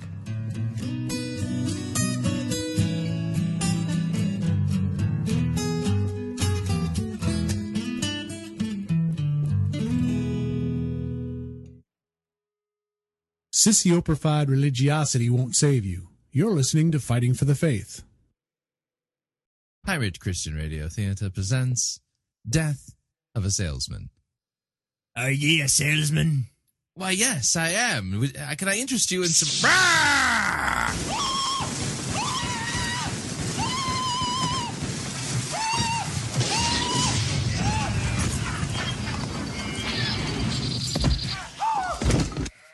You're listening to Pirate Christian Radio. From the creators who brought you Bible Pants and Vision Lax comes the brand new super special awesome comedy album of the 21st century, Max Holliday's Birdcage Theater of the Budgie Cuts. Part 2. We here at Pirate Christian Studios have been hard at work crafting this album for maximum quality and hilarity. You'll cry. You'll laugh. You'll scream. And you'll have uncontrollable flatulence. Just stick to the script, please. So sorry, Buy it now while stocks last. They download it. There is no supply which to run out. Oh, so you mean they can just go right onto iTunes and download it? Yes. Like right now? If they want to, yes. Oh. Well, to heck with this commercial. I'm off to buy it right now. Get back in here. We're not done yet. Max Holliday's Birdcage Theater, The Buddy Cuts Part 2. Disapproved of by heretics everywhere. Get it before they do.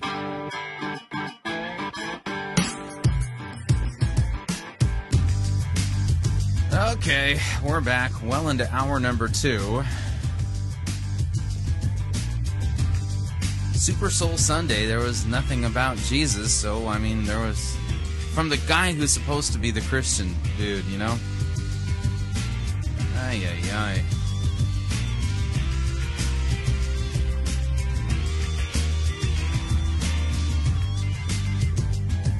All right, let's cue up our music and do our sermon review. Here we gotta go to Derby, Kansas.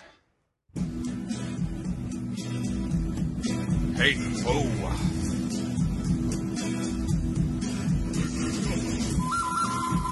Na, na, na.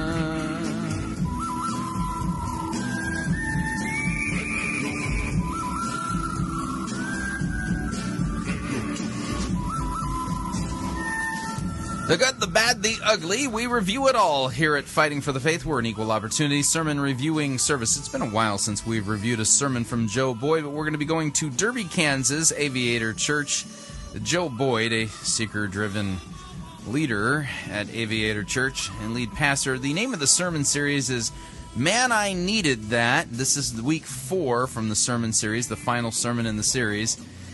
And, see if you see any similarities to what you just heard from, well, Bishop T.D. Jakes.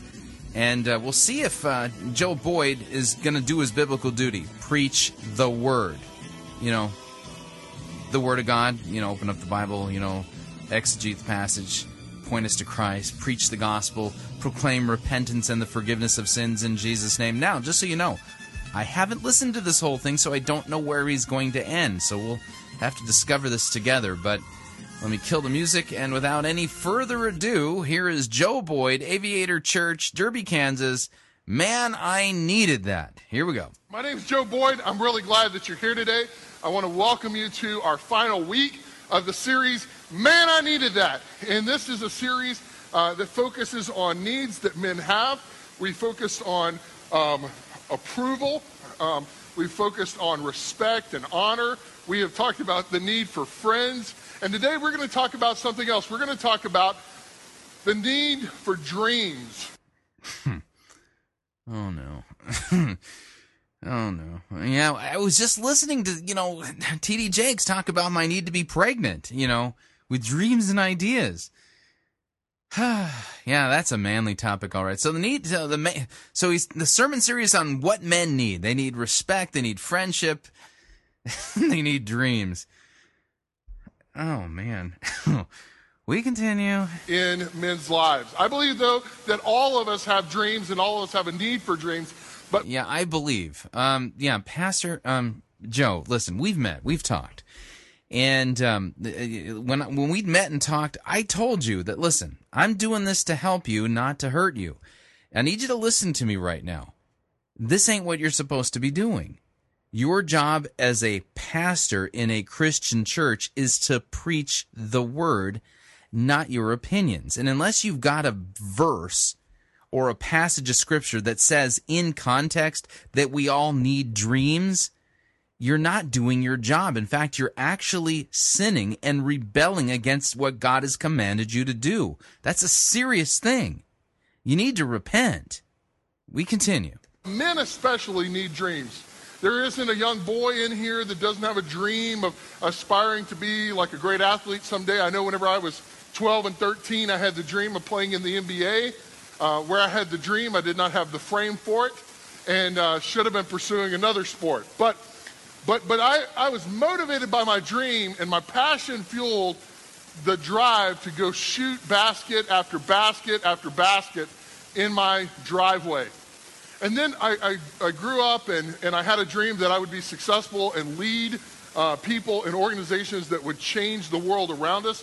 And I didn't know that what God wanted to do was use all that leadership development to ultimately be a Christ follower and lead other people to see cities transform one life at a time.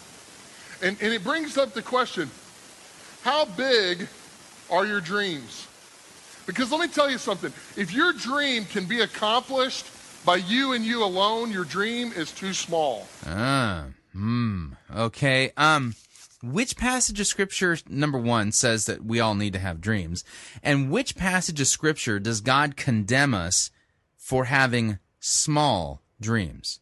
Now, the reason I put it that way is this, is that Joe here is the pastor, the lead pastor at Aviator Church. And this is the sermon time. And it is understood that when the pastor gets up and preaches, that he is supposedly telling us what God wants from us, right? He's supposed to be representing God at this moment. So by saying what he said, that if your dream is too small, it needs to be bigger, he's basically, what's assumed here is that God is not happy with your dreams if they're too small. So I'm going to ask the question, where does in the Bible, does God condemn us if our dreams are too small? Answer, by the way, it doesn't. The way that you know you have a God-sized dream is that it is going to cause people to laugh or to sweat. Really? And where does it say that in the Bible? If you have a God-sized dream, it'll cause people to laugh or sweat. Where does it say that? Answer, it doesn't. This is not a biblical teaching thus far. What I mean by that is that when you tell people your God-sized dreams, some people will laugh and say that'll never happen. But those who follow Christ, who believe that God can do anything, they'll begin to sweat because they'll begin to think, how can we do this? How can we accomplish this God-sized dream? And you may be wondering, where do these types of dreams come from? And the answer is very simple, and it's your first insert for the day, and it is, God is the source of our dreams. God is the source of our dreams. God has very clearly given us a dream of being a church that can see a city transformed one life at a time. We are sold out for that vision. We're sold out for that dream. But that's going to require far more than just the number of people that are here today. We represent just a small percentage of the community that we live in. If we're going to see our entire city transformed, we're going to have to step up, and we're going to have to be followers of Christ and leaders that can see a city truly transformed. And in pursuing that dream, we know that it comes from God. In Acts chapter 2, verses 17, we discover that God is truly the source of our dreams. It says in the last days, God says, I will pour out my spirit on which people? All people. God will pour out his spirit on all people. He'll begin to awaken us to the dream that he wants to see things transformed, that he wants to do something greater than he's ever done before. Now, just so you know, I'm going to just put a marker down here. He's eisegeting. And it also goes on to say that your sons and your daughters will prophesy, meaning they will profess Jesus Christ. I believe that in the days to come, we will become more and more vocal about our faith because God will be living in us and doing something through us, and we can't help but tell our friends and our family about the things that God is doing. And then it says, young men will see visions, and old men will dream dreams. When I was a young man... Okay, now, again, he's taking this out of context and he's eisegeting, okay? Does Acts chapter 2, 17 teach us that all Christians are going to have dreams and visions and that they have to be big dreams and things like that? Answer, no, it doesn't, and I'll explain to you why. Let's take a look at this passage in context. If you have your Bible, flip on over to Acts chapter 2, and I'm going to point out a feature of this particular passage. And the feature is that, well, what's being spoken of here is claimed to be fulfilled. Listen in. Acts chapter 2, verse 1. When the day of Pentecost arrived, they were all together in one place, and suddenly there came from heaven a sound like a mighty rushing wind, and it filled the entire house where they were sitting. And divided tongues as a fire appeared on them and rested on each of them, and they were all filled with the Holy Spirit and began to speak in other tongues as the Spirit gave them utterance. Now there were dwelling in Jerusalem Jews, devout men from every nation under heaven, and at this sound the multitude came together, and they were bewildered, because each was hearing them speak in his own language. And they were amazed and astonished, saying, "Are not all these who are speaking Galileans? How is it that we are each of us hearing in our own native language, Parthians and Medes and Elamites, and residents of Mesopotamia and Judea and Cappadocia, Pontus and Asia and Phrygia and Pamphylia, Egypt and the parts of Libya belonging to Cyrene, and visitors from Rome, both Jews and proselytes, Cretans and Arabians? We hear them telling in our own tongues the mighty works of God." And all were amazed and perplexed, saying to one another, "What does this mean?" But others mocked, saying, "Well, they're filled with new wine." But Peter, standing with the 11, lifted up his voice and addressed them, "Men of Judea and all who dwell in Jerusalem, let this be known to you, and give ear to my words, for these people are not drunk as you suppose, since it is only the 3rd hour of the day.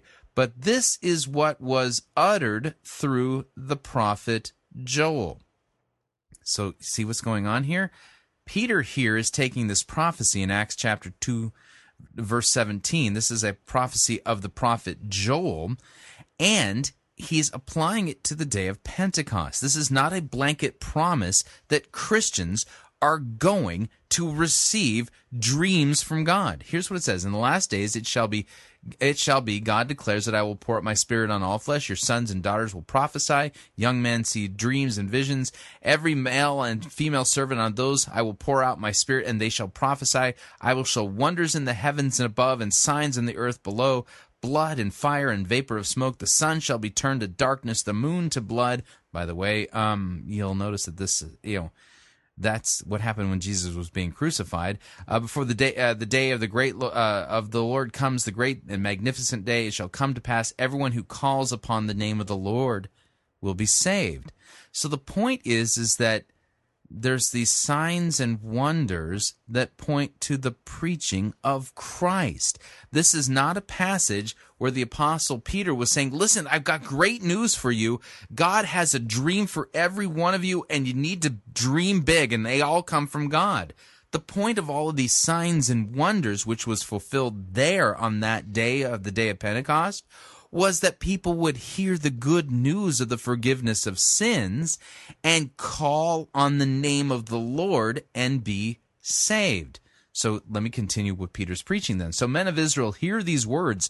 Jesus of Nazareth, a man attested to you by God with mighty works, wonders and signs that God did through him in your midst, as you yourselves know. This Jesus delivered up according to the definite plan and foreknowledge of God, you crucified by killing by the hands of lawless men.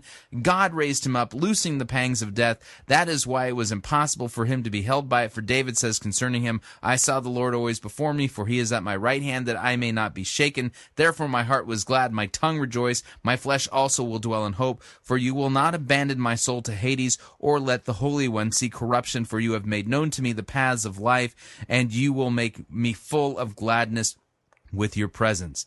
Brothers, I may say to you with confidence about the patriarch David that he both died and was buried, and his tomb is with us to this day, being therefore a prophet, and knowing that God had sworn with an oath to him that he would set one of his descendants on his throne, he foresaw and spoke about the resurrection of the Christ, the Messiah, that he was not abandoned to Hades, or did his flesh see corruption. This Jesus God raised up, and of that we are witnesses. Therefore exalted at the right hand of God, and having received from the Father the promise of the Holy Spirit, he has poured out on this that you yourselves are seeing and hearing. For David did not ascend into the heavens, but he himself says, the Lord said to my Lord, sit at my right hand until I make your enemies a footstool. Let all the house of Israel therefore know for certain that God has made him both Lord and Christ, this Jesus whom you crucified. Now when they heard this, they were cut to the heart, and said to Peter and the rest of the apostles, Brothers, what shall we do? Peter said to them, Repent, be baptized every one of you in the name of Jesus Christ for the forgiveness of your sins, and you will receive the gift of the Holy Spirit, for the promise is for you and for your children and for all who are far off, everyone whom the Lord God, our God, calls to himself. So, yeah, see, Acts 2:17 is not a blanket promise that we're all going to have God-sized dreams. In fact, the whole point of that was the day of Pentecost, that the prophecy of the prophet Joel was fulfilled, and all of that was to buttress the proclamation and preaching of Jesus, so that all who call on the name of the Lord will be saved. But unfortunately, Joe here has missed the whole point. Let me throw in a couple of other passages that you may want to consider as you listen to this so-called sermon regarding dreams. For instance, Ecclesiastes chapter 5. Flip on over to Ecclesiastes chapter 5, and I'll start at verse 1 and read a few verses for you and see what you think about what the Bible teaches here directly regarding dreams. Guard your steps when you go to the house of God. To draw near to listen is better than to offer the sacrifice of fools, for they do not know that they are doing evil. Do not be rash with your mouth, nor let your heart be hasty to utter a word before God, for God is in heaven and you are on the earth. Therefore let your words be few, for a dream comes with much business, and a fool's voice with many words. When you vow a vow to God, do not delay paying it, for he has no pleasure in fools. Pay what you vow. It is better that you should not vow than you should vow and not pay. Let not your mouth lead you into sin, and do not say before the messenger that it was a mistake. Why should God be angry at your voice and destroy the work of your hands? For when dreams increase and words grow many, there is vanity. But God is the one whom you must fear. When dreams increase and words grow many, there is vanity. This is what the direct word of God says on this matter. So, are we really hearing what God has told us that we need to be believing in this matter? Probably not. Let me give you another passage for you to consider as we listen to this sermon that supposedly is, telling us that we need to have big dreams, really, really big dreams, and let's see if that's what is borne out in Scripture. Jeremiah 23. Woe to the shepherds who destroy. These would be pastors. That's what the word pastor means, by the way, shepherd. Woe to the shepherds who destroy and scatter the sheep of my pasture, declares the Lord.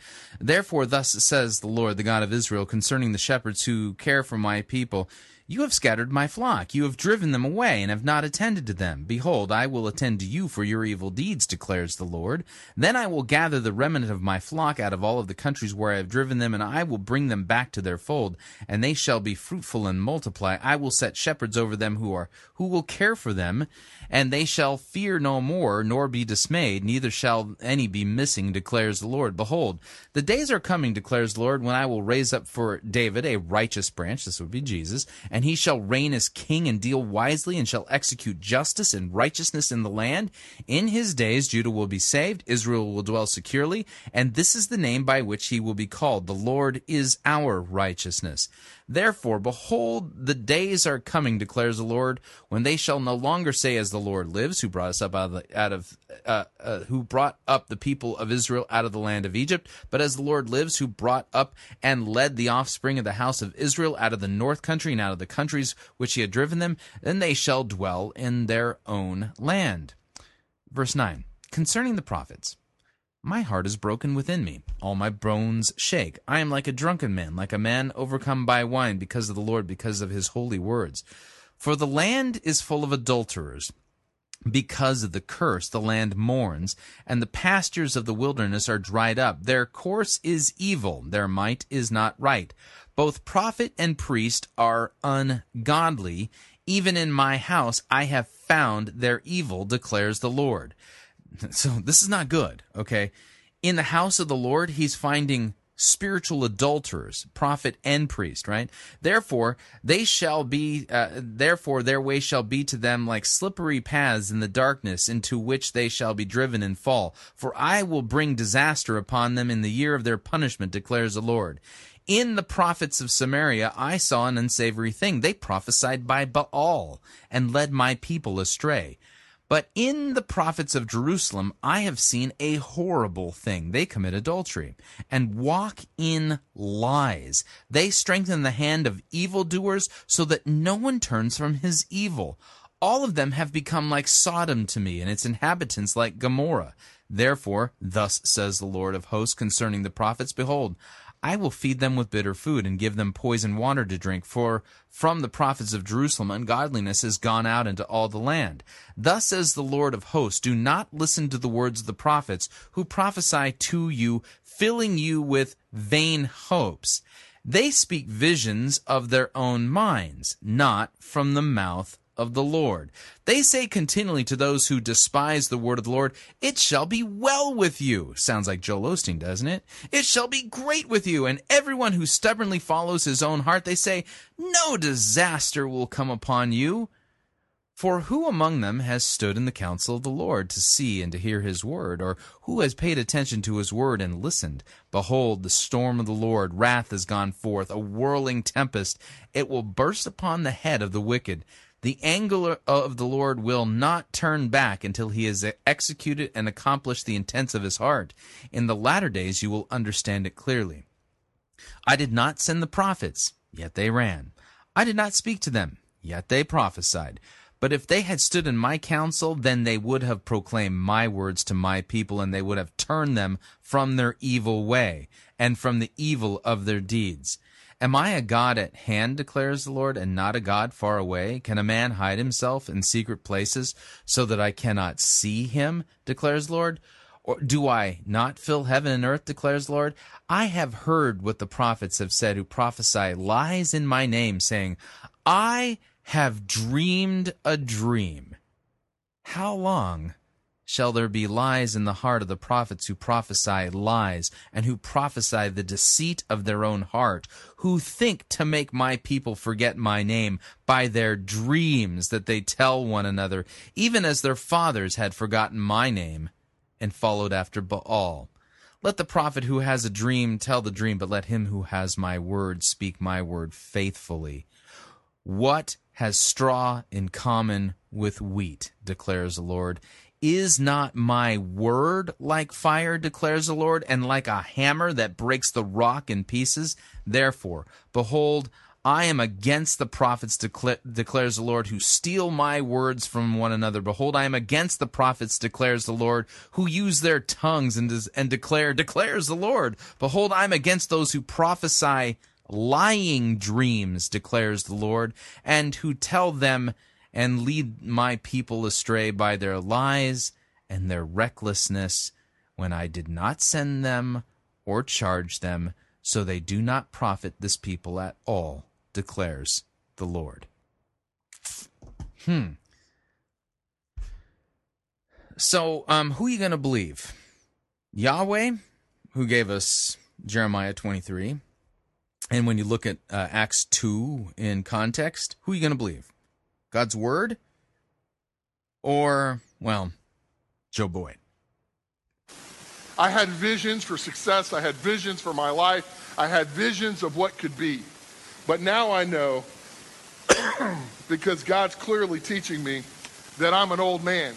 As I brush my teeth and shave every day, and I see more and more of these white hairs and gray hairs in my beard, I know that I'm an old man because God says that I would dream dreams. And I believe that when we are young, we have a vision. We have a hope, a desire to see things change. But I think the older and the more mature we get in our faith, we tend to rely less on ourselves and we try to rely more on what God would show us. That he would give us a revelation of what could be and what should be. And I believe that God wants to do something huge to transform our cities. And God's already doing it. God's transforming our cities here in Derby and Mulvane and Hayesville and Rose Hill and Belle Plaine and Wellington. And we're seeing things happen in Wichita. You know, just this past week, we literally did dozens of outreach as a church to various parts of our cities. And people were touched with the love of Jesus Christ in a practical way. And they began to ask the question, why would you do this? Because we want to honor God and we want to build healthy relationships at the speed of life. We're doing it because we want to see your life transformed by the power of God. Now, I believe, though, that sometimes dreams seem too big to handle. I mean, they just seem too big. I can remember when we were starting this church that I'd prayed and asked God to give me a picture of what is to come. And in that, I had a dream that we would be a large and growing church that would reach out and make a difference in our community. And it made some people laugh, and it made me sweat more than I'm sweating today, because I knew that it was going to take a lot of people, and I didn't know how we were going to do it with our limited resources. Now, knowing what you know about vision casting, what is he doing here? He's reinforcing the fact that he claims that he's received a direct vision from God to do church the way he's doing it. Forces with my limited abilities, how are we going to do this? And you know, interestingly, even the disciples were given dreams by God that seemed like they were too big to handle. And we can learn a lot from the way that they approached God-sized dreams and the way that God responds to those dreams. And today I want to share with you two stories that I believe are going to shed light on how God wants us to pursue our dreams. The first one's a little bit longer, the second one's very short, but the second one, hidden inside of it, has a point that if we're not careful, we could miss. And so today, if you join with me, we're going to spend the vast majority of our time in Mark chapter 6. And we're going to pick up in verse 34 through 36. And this is where the disciples are coming with Jesus, and they're getting off a boat, and they're seeing a large crowd of people. And they're about to step into a God-sized dream that seems too big to handle. Really? Is this from the purpose-driven commentary on this particular gospel passage? Because, yeah, you're not going to find nobody who says that, who's a legit biblical scholar. It says, when Jesus landed, he saw a large crowd, and he had compassion on them because they were like sheep without a shepherd. It was overwhelming to Jesus when he looked out and he saw all the people, and he said, they have no one to lead them. And so he began teaching them many things. And by this time it was late in the day, so his disciples came to him and said, this is a remote place, they said, and it's already been very late. And they're saying, Jesus, you've been preaching a long time. And some of you are like, man, Joe, you really preach a long time. And I got nothing on Jesus. Because Jesus wasn't concerned about the clock. He wasn't concerned about the buffet or the lunch plans that people had. And so the disciples decide, instead of putting on Jesus, they want Jesus to put it on the people. And he says, send the people away so that they can go to the surrounding countryside and villages and buy themselves something to eat. Everybody say themselves. Isn't that interesting? That the three things that take place when we recognize that some dreams are too big to handle, the first thing that happens is there needs to be compassion. Jesus had compassion for these people. This isn't about a dream. You've inserted that into the text. This isn't about a dream. I think that some of us think, man, we don't see God-sized miracles occurring in this day. Some of us think the only miracles that ever happened were recorded in the Bible. But Jesus said, you'll do far greater things than this. And I think that the reason why we don't see more miracles occur where God does huge God-sized things is not because God doesn't want to do it, but because we don't see people through the eyes of Jesus. So you got to earn miracles based upon a proper perspective. And we don't have enough compassion to recognize that people... Yeah, a proper perspective and compassion. You got to have the right combo there in order for you to see a miracle. People need Jesus. The second thing after you recognize and have compassion for people is you've got to recognize the most important thing you can do is teach them God's ways. That's why Jesus focused so heavily. Actually, it's teach them God's word. heavily on teaching his word. He taught them many things, not a few things. He taught them many things because he wanted them to live a godly life. He wanted them to live a life of victory and not as victims. He wanted them to live. Victory, not as victims. Yeah, Joe, you need to stop watching Joel Osteen. Joel Osteen's a heretic, and it's clear you've been listening to him. You need to knock that off. With him. And then the third thing that happens whenever we see that dreams are too big to handle is there is a recognition of needs.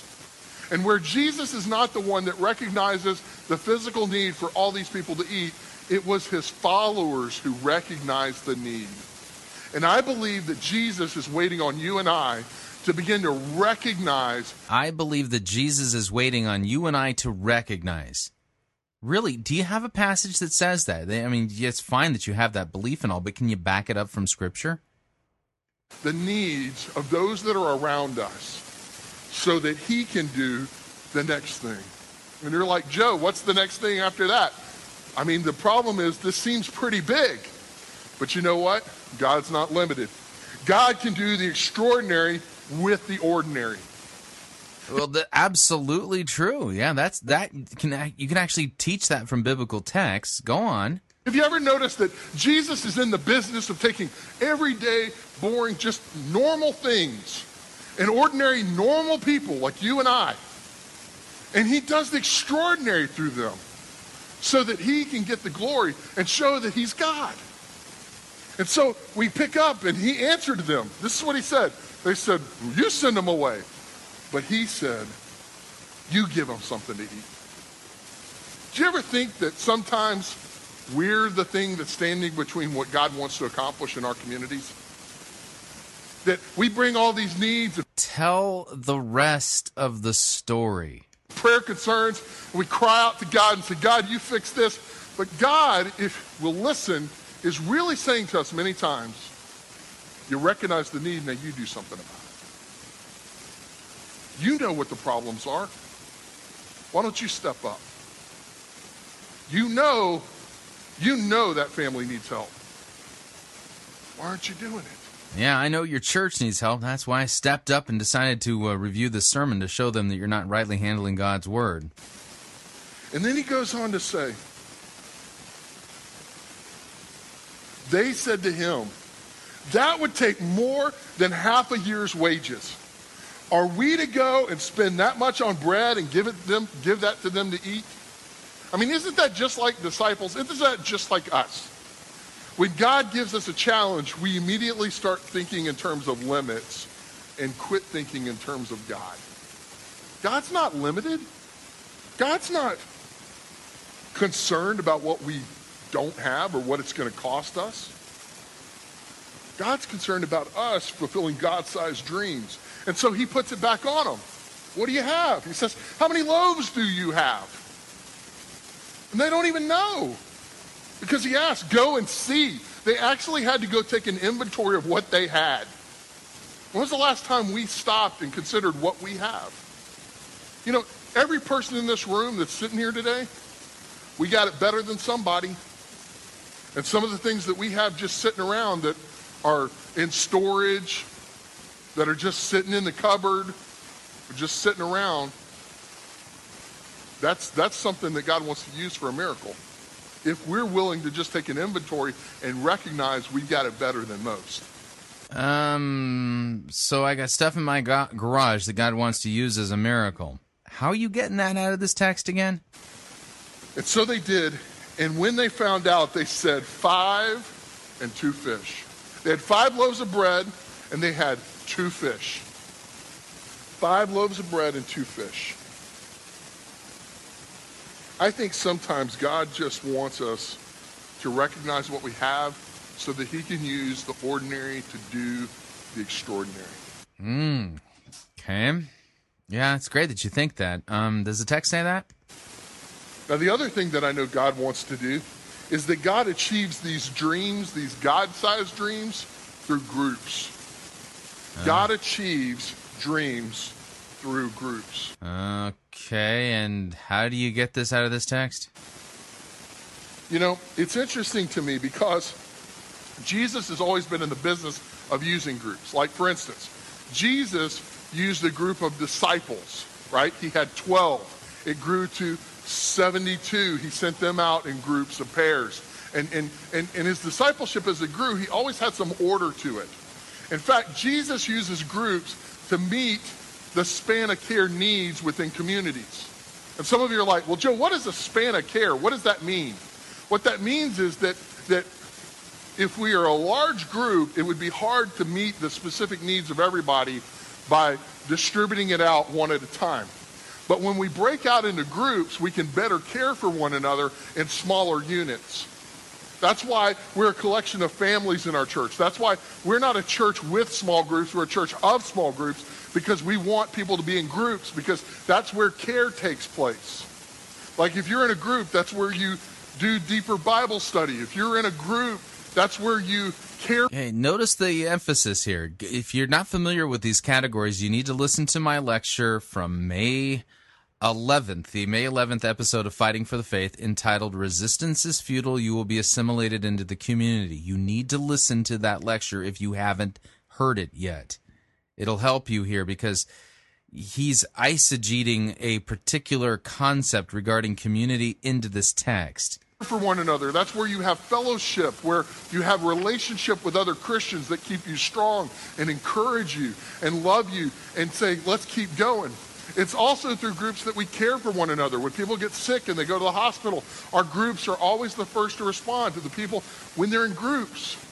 If you need care in your life, get in a group, because that's what we do. And that's how we do it, because that's the way God did it.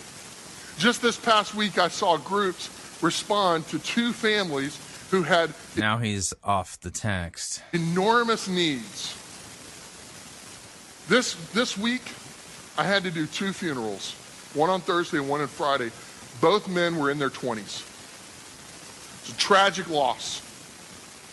And I got to see two different families handle the situation differently, and I got to see groups in our church meet the needs of those two different families differently. Whenever I got the call about the first family, their family, the parents of the family, were very plugged into a group that meets every week. And when I got to the house, when I got the news, to go there and give them a hug and care about them, that group was already there. Many of the people in the group were already caring for them. They were already sitting on the couch, holding them and crying with them. And you may think, what do I do whenever I lose a son? You know, how do I respond to a family like that? You do what Jesus did. When Jesus was going to meet Mary and Martha because their brother Lazarus had died, the Bible says he wept. Have compassion with people. Mourn with those who mourn. Rejoice with those who rejoice. Just do life with them. Can you tell me again, what did Jesus do for us? Except for just set a good example. Be with them. That's what's most important. And I saw this group love on them, provide meals for them, care about them in an amazing way. Now, the other family, the son had come to this church, accepted Christ, was baptized, but the rest of his family didn't go to church. And I saw groups adopt that family and go to them and pray for them, bring meals for them, invite them to be a part of this. And next weekend, they're going to come and they're going to check out church. God achieves his dreams through groups. So God achieves his dreams through groups. Apparently that's what Mark 6 is all about. Jesus achieving his God-sized dream through a group. We're going to take a look at the text here in a minute, and we'll demonstrate that, well, Jesus actually accomplished the miracle, not through a group, but through a miraculous power that he had as being the Son of God. But are you in a group? Are you in God's plan? Or are you just floating without a lot of movement in your life? See, it says in verse 39 through 40, it says, then Jesus directed them to have all the people sit down in groups on the green grass. Yeah, see, that's how he accomplished it, was through the groups. Actually, the groups were the recipients of the miracle. And so they sat down in groups of hundreds and fifties. Okay, so this was a large group. When you're breaking them down into 50s and 100, think about that. That's like breaking them down in seating sections at basketball games in 16,000 seat arenas. They were cared for in sections and in groups at a time, because when they were in a group, in a circle together, they could watch each other's kids, they could play together, they could eat together, they could share together, they could... Yeah, boy, we're inserting all kinds of details into the text that the apostles left out. Weird. Care for one another. They could easily distribute all the food. But then you're like, Joe, where's the food? See, Jesus is the dude with the food, because they brought it to him. And that's where God achieves dreams, through faithful leaders. Like, there are thousands of people here to be fed. So God achieves dreams through groups and faithful leaders. I mean, who knew that the feeding of the 5,000 was all about, well, Jesus' dreams being fulfilled through groups and faithful leaders? And you ever think about this feeding of the thousands? You ever think about this? I need a little help. If somebody who knows backstage could go and get me that big tub that's back there, I want you to bring that to me. And I'm going to make a point with it in just a second. Jesus could have fed these people any way he wanted, okay? And he had fish and bread. He could have done it with just the fish and bread, but God's God. He could have just rained down baskets of Long John silver into every person's hand.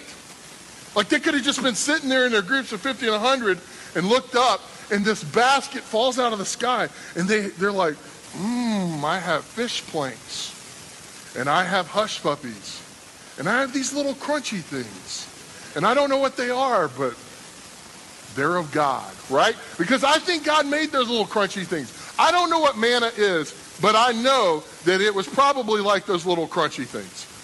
God does some really amazing things. He could have just split the sky wide open, and they could have just opened their mouths. And he could have had the mothership land right adjacent to this group, and then have Elvis, come out and serve everybody. Been filled with Mountain Dew. But God didn't do it that way. God chose, instead of him being the one that provided it directly from the sky for him, he chose to work through faithful leaders to meet the needs of others. Let's take a look at the details there. Bible, open up to the Gospel of Mark, chapter 6. All right. Verse 34. Mark chapter 6, verse 34. When he went ashore, he saw a great crowd, and he had compassion on them, because they were like sheep without a shepherd, and he began to teach them many things. And when it grew late, his disciples came to him. Notice he taught them all day long. He had compassion on them, and the first thing he decided to do was to teach them. So after he taught all day, verse 35 says, and when it grew late, his disciples came to him and said, this is a desolate place. The hour is now late. Send them away to go into the surrounding countryside and villages and buy themselves something to eat. But he answered them, you give them something to eat. They said to him, shall we go and buy 200 denarii worth of bread and give it to them to eat? And he said to them, how many loaves do you have? Go and see. By the way, the 200 denarii was probably about all they had in their own money bag. So how many loaves do you have? And when they had found out, they said, 5 and 2 fish. And he commanded them all to sit down in groups on the grass. So they sat down in groups by hundreds and by 50s. And taking the 5 loaves and the 2 fish, he looked up to heaven, said a blessing, broke the loaves, and gave them to the disciples to set before the people. And he divided the 2 fish among them all. Who did the dividing? God did. Jesus did, right? So, and they all ate and were satisfied, and they took up the 12 baskets full of broken pieces and of the fish, and those who ate loaves were 5,000 men. Okay? So, Jesus said a blessing, gave thanks, broke the bread, and apparently the fish and the loaves just multiplied, and he distributed to the disciple distributed to the group. It was just a simple distribution system. Okay? The miracle itself was accomplished by Jesus. The distribution of the miraculous food was, well, accomplished by the disciples. And they basically they became butlers, waiters. You get what I'm saying here? So we're not really getting the story straight. He keeps interrupting it and kind of skipping important details to make a point that he wants to make that the passage isn't making. This text does not say that God gets things done through groups. Jesus solo did the miracle, and the distribution was done through the aid of the disciples. The groups who were sitting on the green grass, they didn't accomplish anything. They were the recipients of the miracle, right? So, yeah, and as far as faithful leaders, sure. Okay, yeah, the disciples were faithful waiters that day. Look at what he did. It says in verse 41 through 44 that taking the 5 loaves and 2 fish and looking up to heaven, he gave thanks and he broke the loaves. He focused on God first, God the Father, and he thanked God for it. And you think this is a formula for a miracle? And then he gave... Is this a formula for accomplishing a God-sized dream? This text isn't about a God-sized dream at all. Them to his disciples to distribute to the people. And he also divided the 2 fish among all of them. And they all ate and were satisfied. And the disciples picked up 12 basketfuls of broken pieces of bread and fish. And the number of men who had eaten was 5,000. Scholars tell us that there were women and children as well. And the number of people would have actually been somewhere in the ballpark of 20,000. And you're going, Joe, how many people is 20,000? Well, it would be more than 20 of these rooms completely full of people. It would be like going to Allen Fieldhouse on a sold-out game, and there would still be 4,000 people standing around the building wishing they were inside. It's more than a few. It was a lot. And Jesus had 5 loaves, and they weren't huge loaves because these guys carried it around. It didn't say they rolled it on the ground. And he had 2 fish, and Jesus held them up, so we know they weren't that big. And then it says they walked around and they just distributed all of this food, and everybody ate so much that they were full, and then they had leftovers, and the disciples walked around with these baskets. And there were 12 disciples and 12 baskets, and they filled up their baskets with the leftovers. You ever think about why God did that? He clearly didn't do it for the crowd.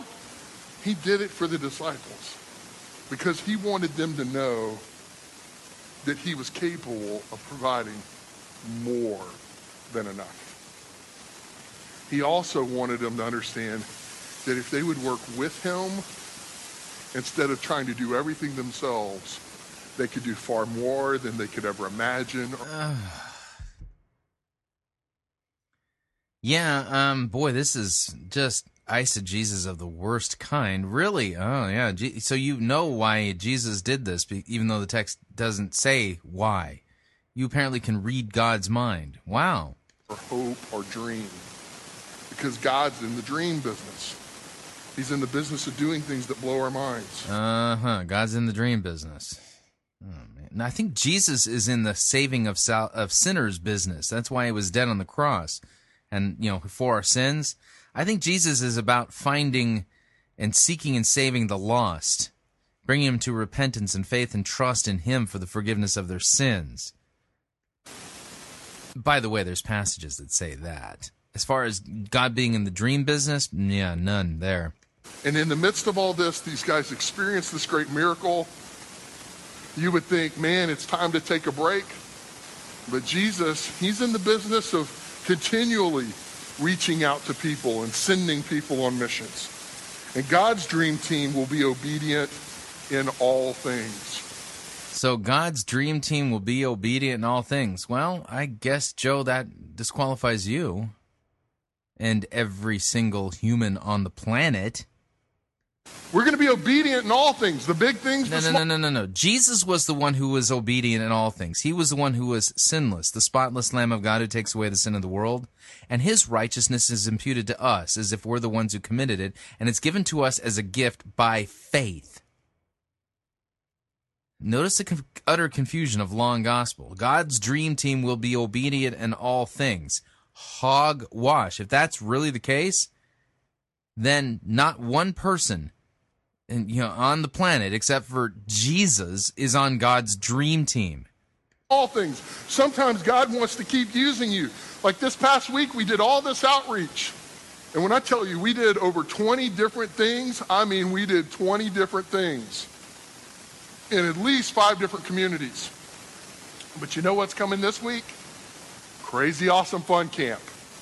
And it starts on Tuesday. And if you haven't signed up for that, I would be obedient. I'd sign up your kids and get them there. Because God wants us to keep going. He doesn't want us to sit back and go, man, that was cool. He wants us to live a lifestyle where we're always on the go. It says in verse 4. Yeah, coming back to the Facebook wall post from earlier today.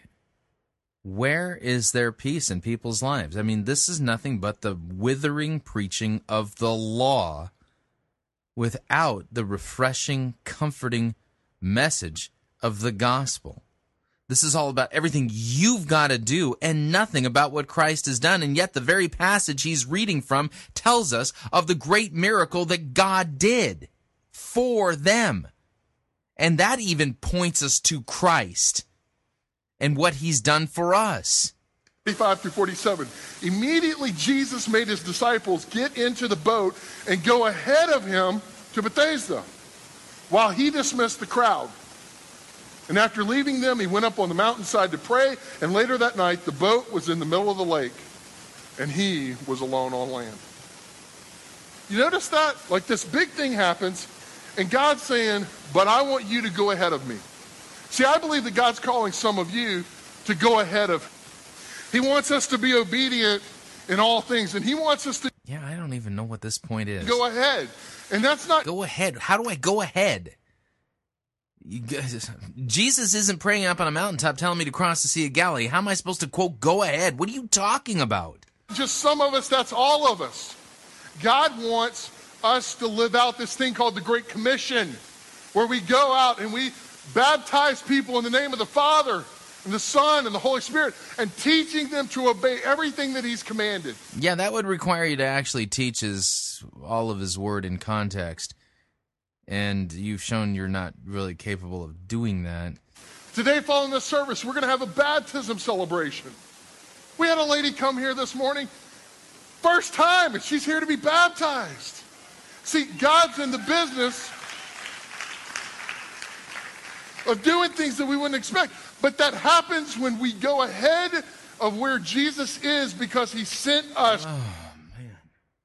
It happens when we go ahead. So he's allegorized this. See, the disciples went. See, Jesus sent the disciples ahead. So, see, God's got to send us. We got to go ahead. This is a absurd reading of this text. You don't know the gospel, Joe. You don't know it's about what Jesus has done for us. As a result of it, you're saying these absurd things because you don't know how to make sense of the scripture, because you think it's about you and what you need to do when it's about Christ and what he has done. You've got it all backwards and upside down. To be representatives for him. And he's saying, I'm going to be coming back, but I need you to be obedient and do what I ask you to do. And he connected with God the Father, and he's praying. And they find themselves alone out on the water. And here's the point. Today, this is my last point.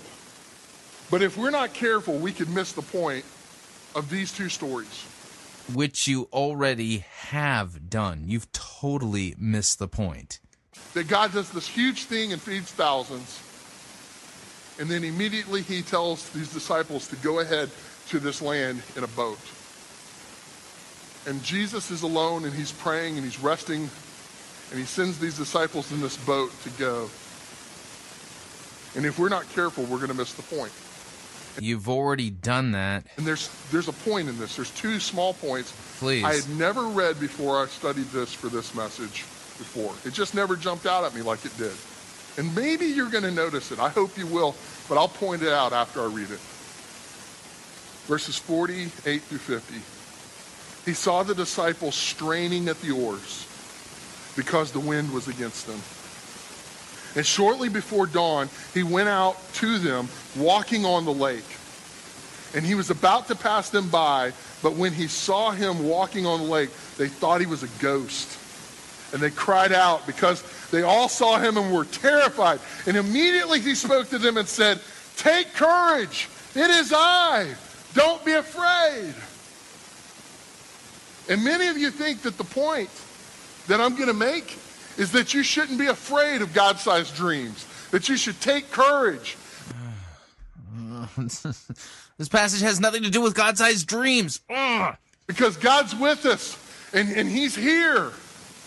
But that's not the point that we're going to miss. The point that we're going to miss is this. They just saw Jesus feed over 20,000 people with 5 loaves and 2 fish. And nowhere in the scripture does it say that they strained to do it. It doesn't even say they broke a sweat. It just says that they had them distributed into small groups. They walked around, they fed them, and then they walked around and they collected over 12 big baskets of leftovers. And then he said, "Get in the boat and go. Go ahead of me." And you would think that these guys who had just experienced God doing a miracle before them and for them and through them, that they would know the power of God is the only way we're going to accomplish God-sized dreams. And in a task that's nowhere near as big, but the dream is that he wanted them to go ahead to this town. They did what too many of us do.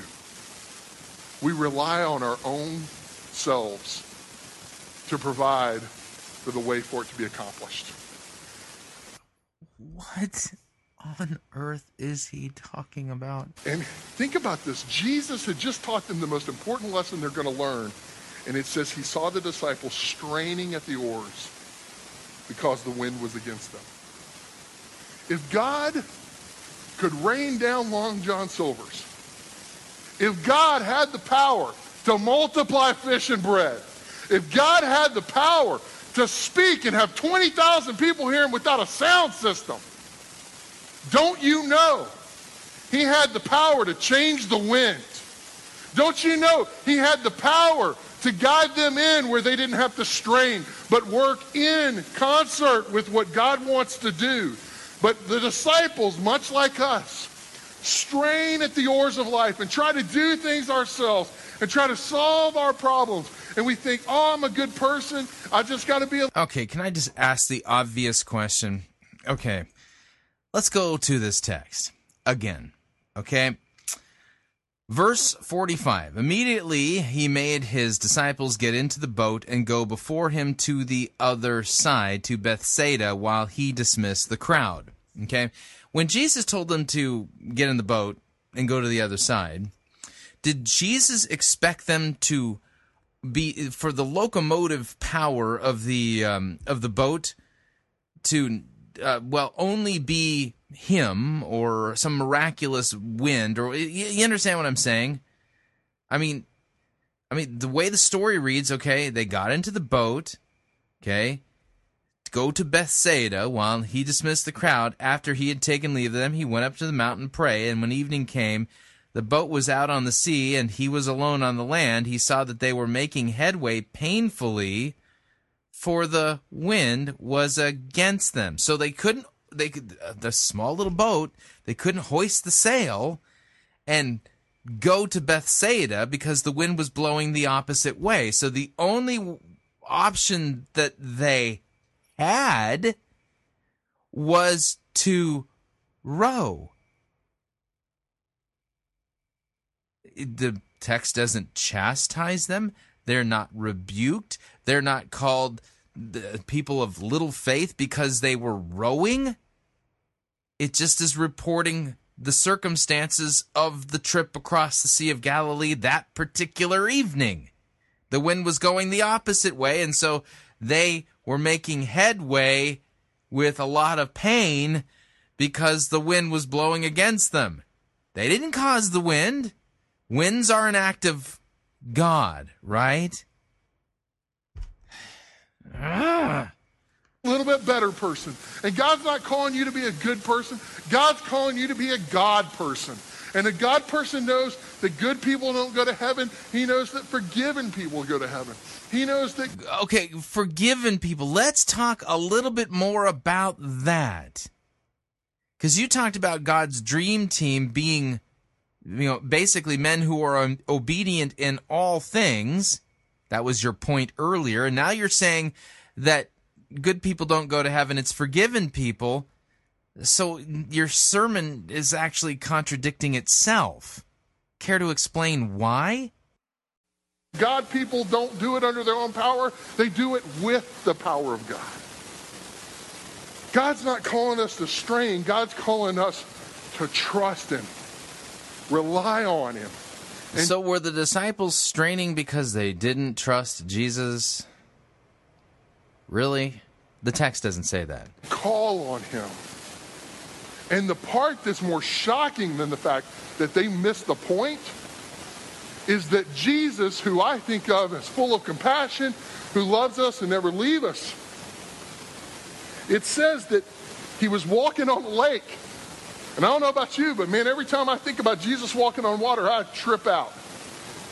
But what blows my mind more than the idea of Jesus walking on water is this verse. He was about to pass them by. Don't think for a minute that when God calls you to do something and He expects you to do it, not on your own power, but with Him, when you don't do it, if you're not careful, Jesus will walk right on by.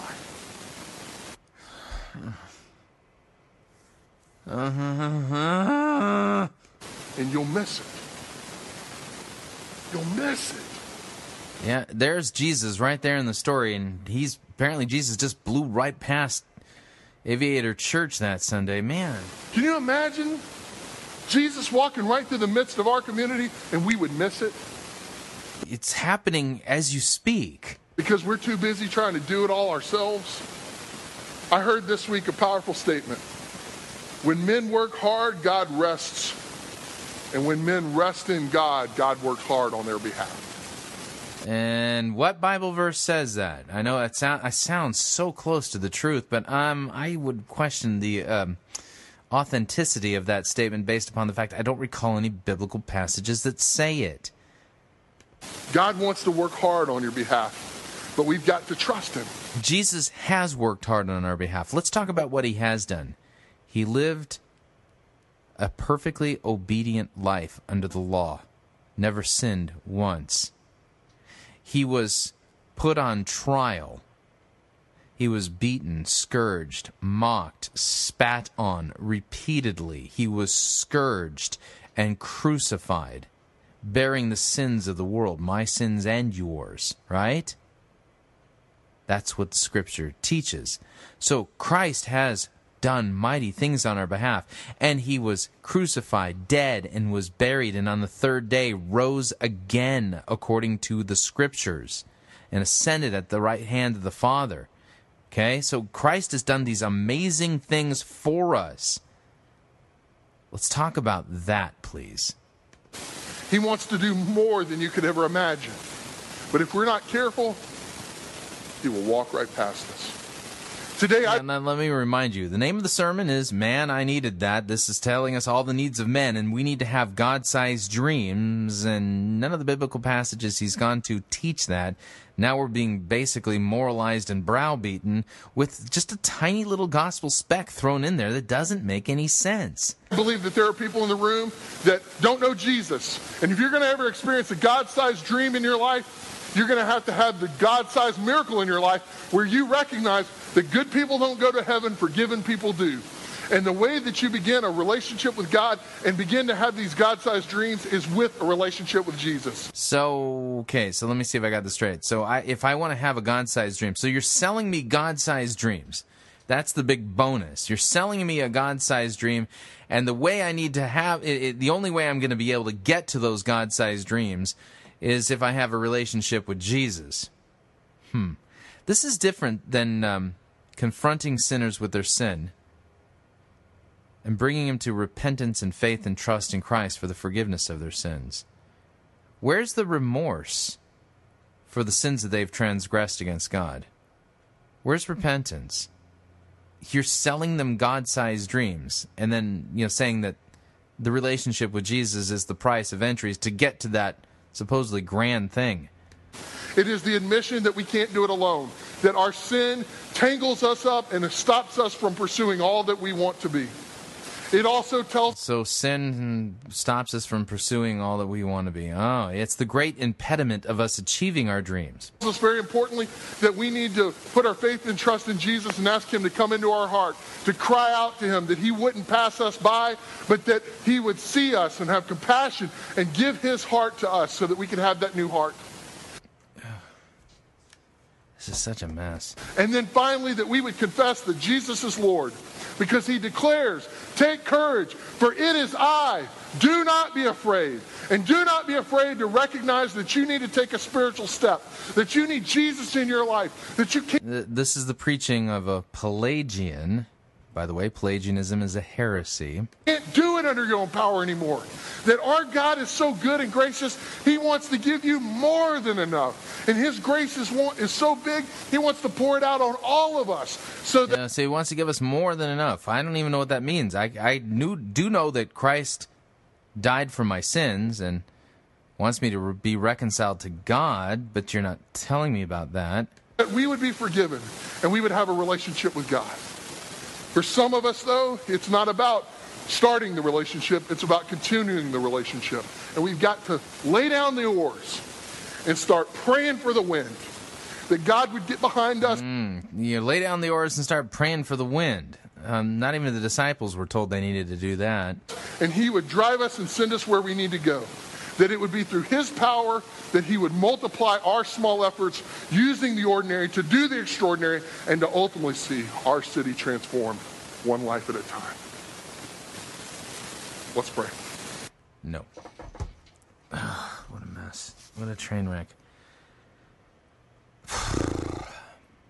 Folks, I don't know how else to say it except for to say that I review literally in a month hundreds of sermons.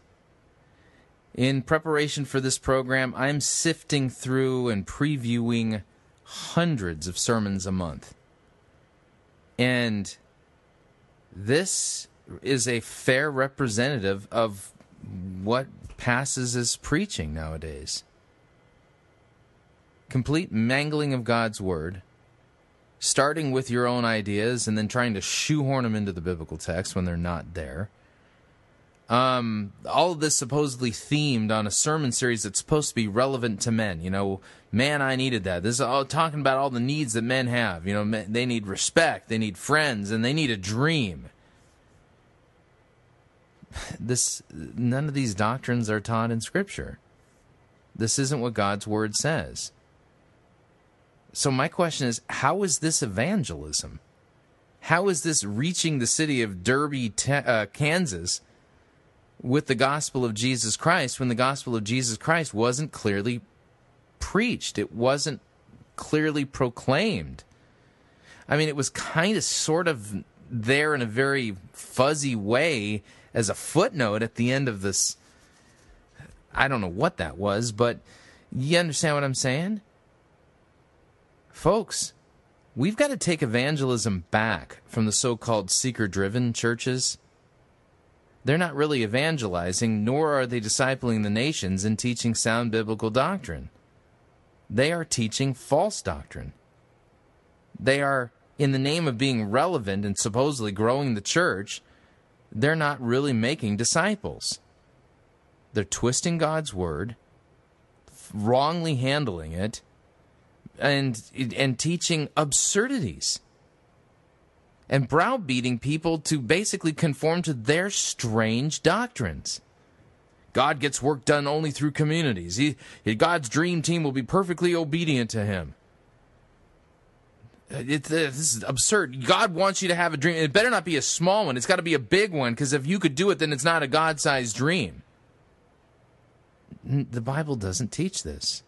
This isn't Christianity. This is not the historic Christian faith. This is something completely different.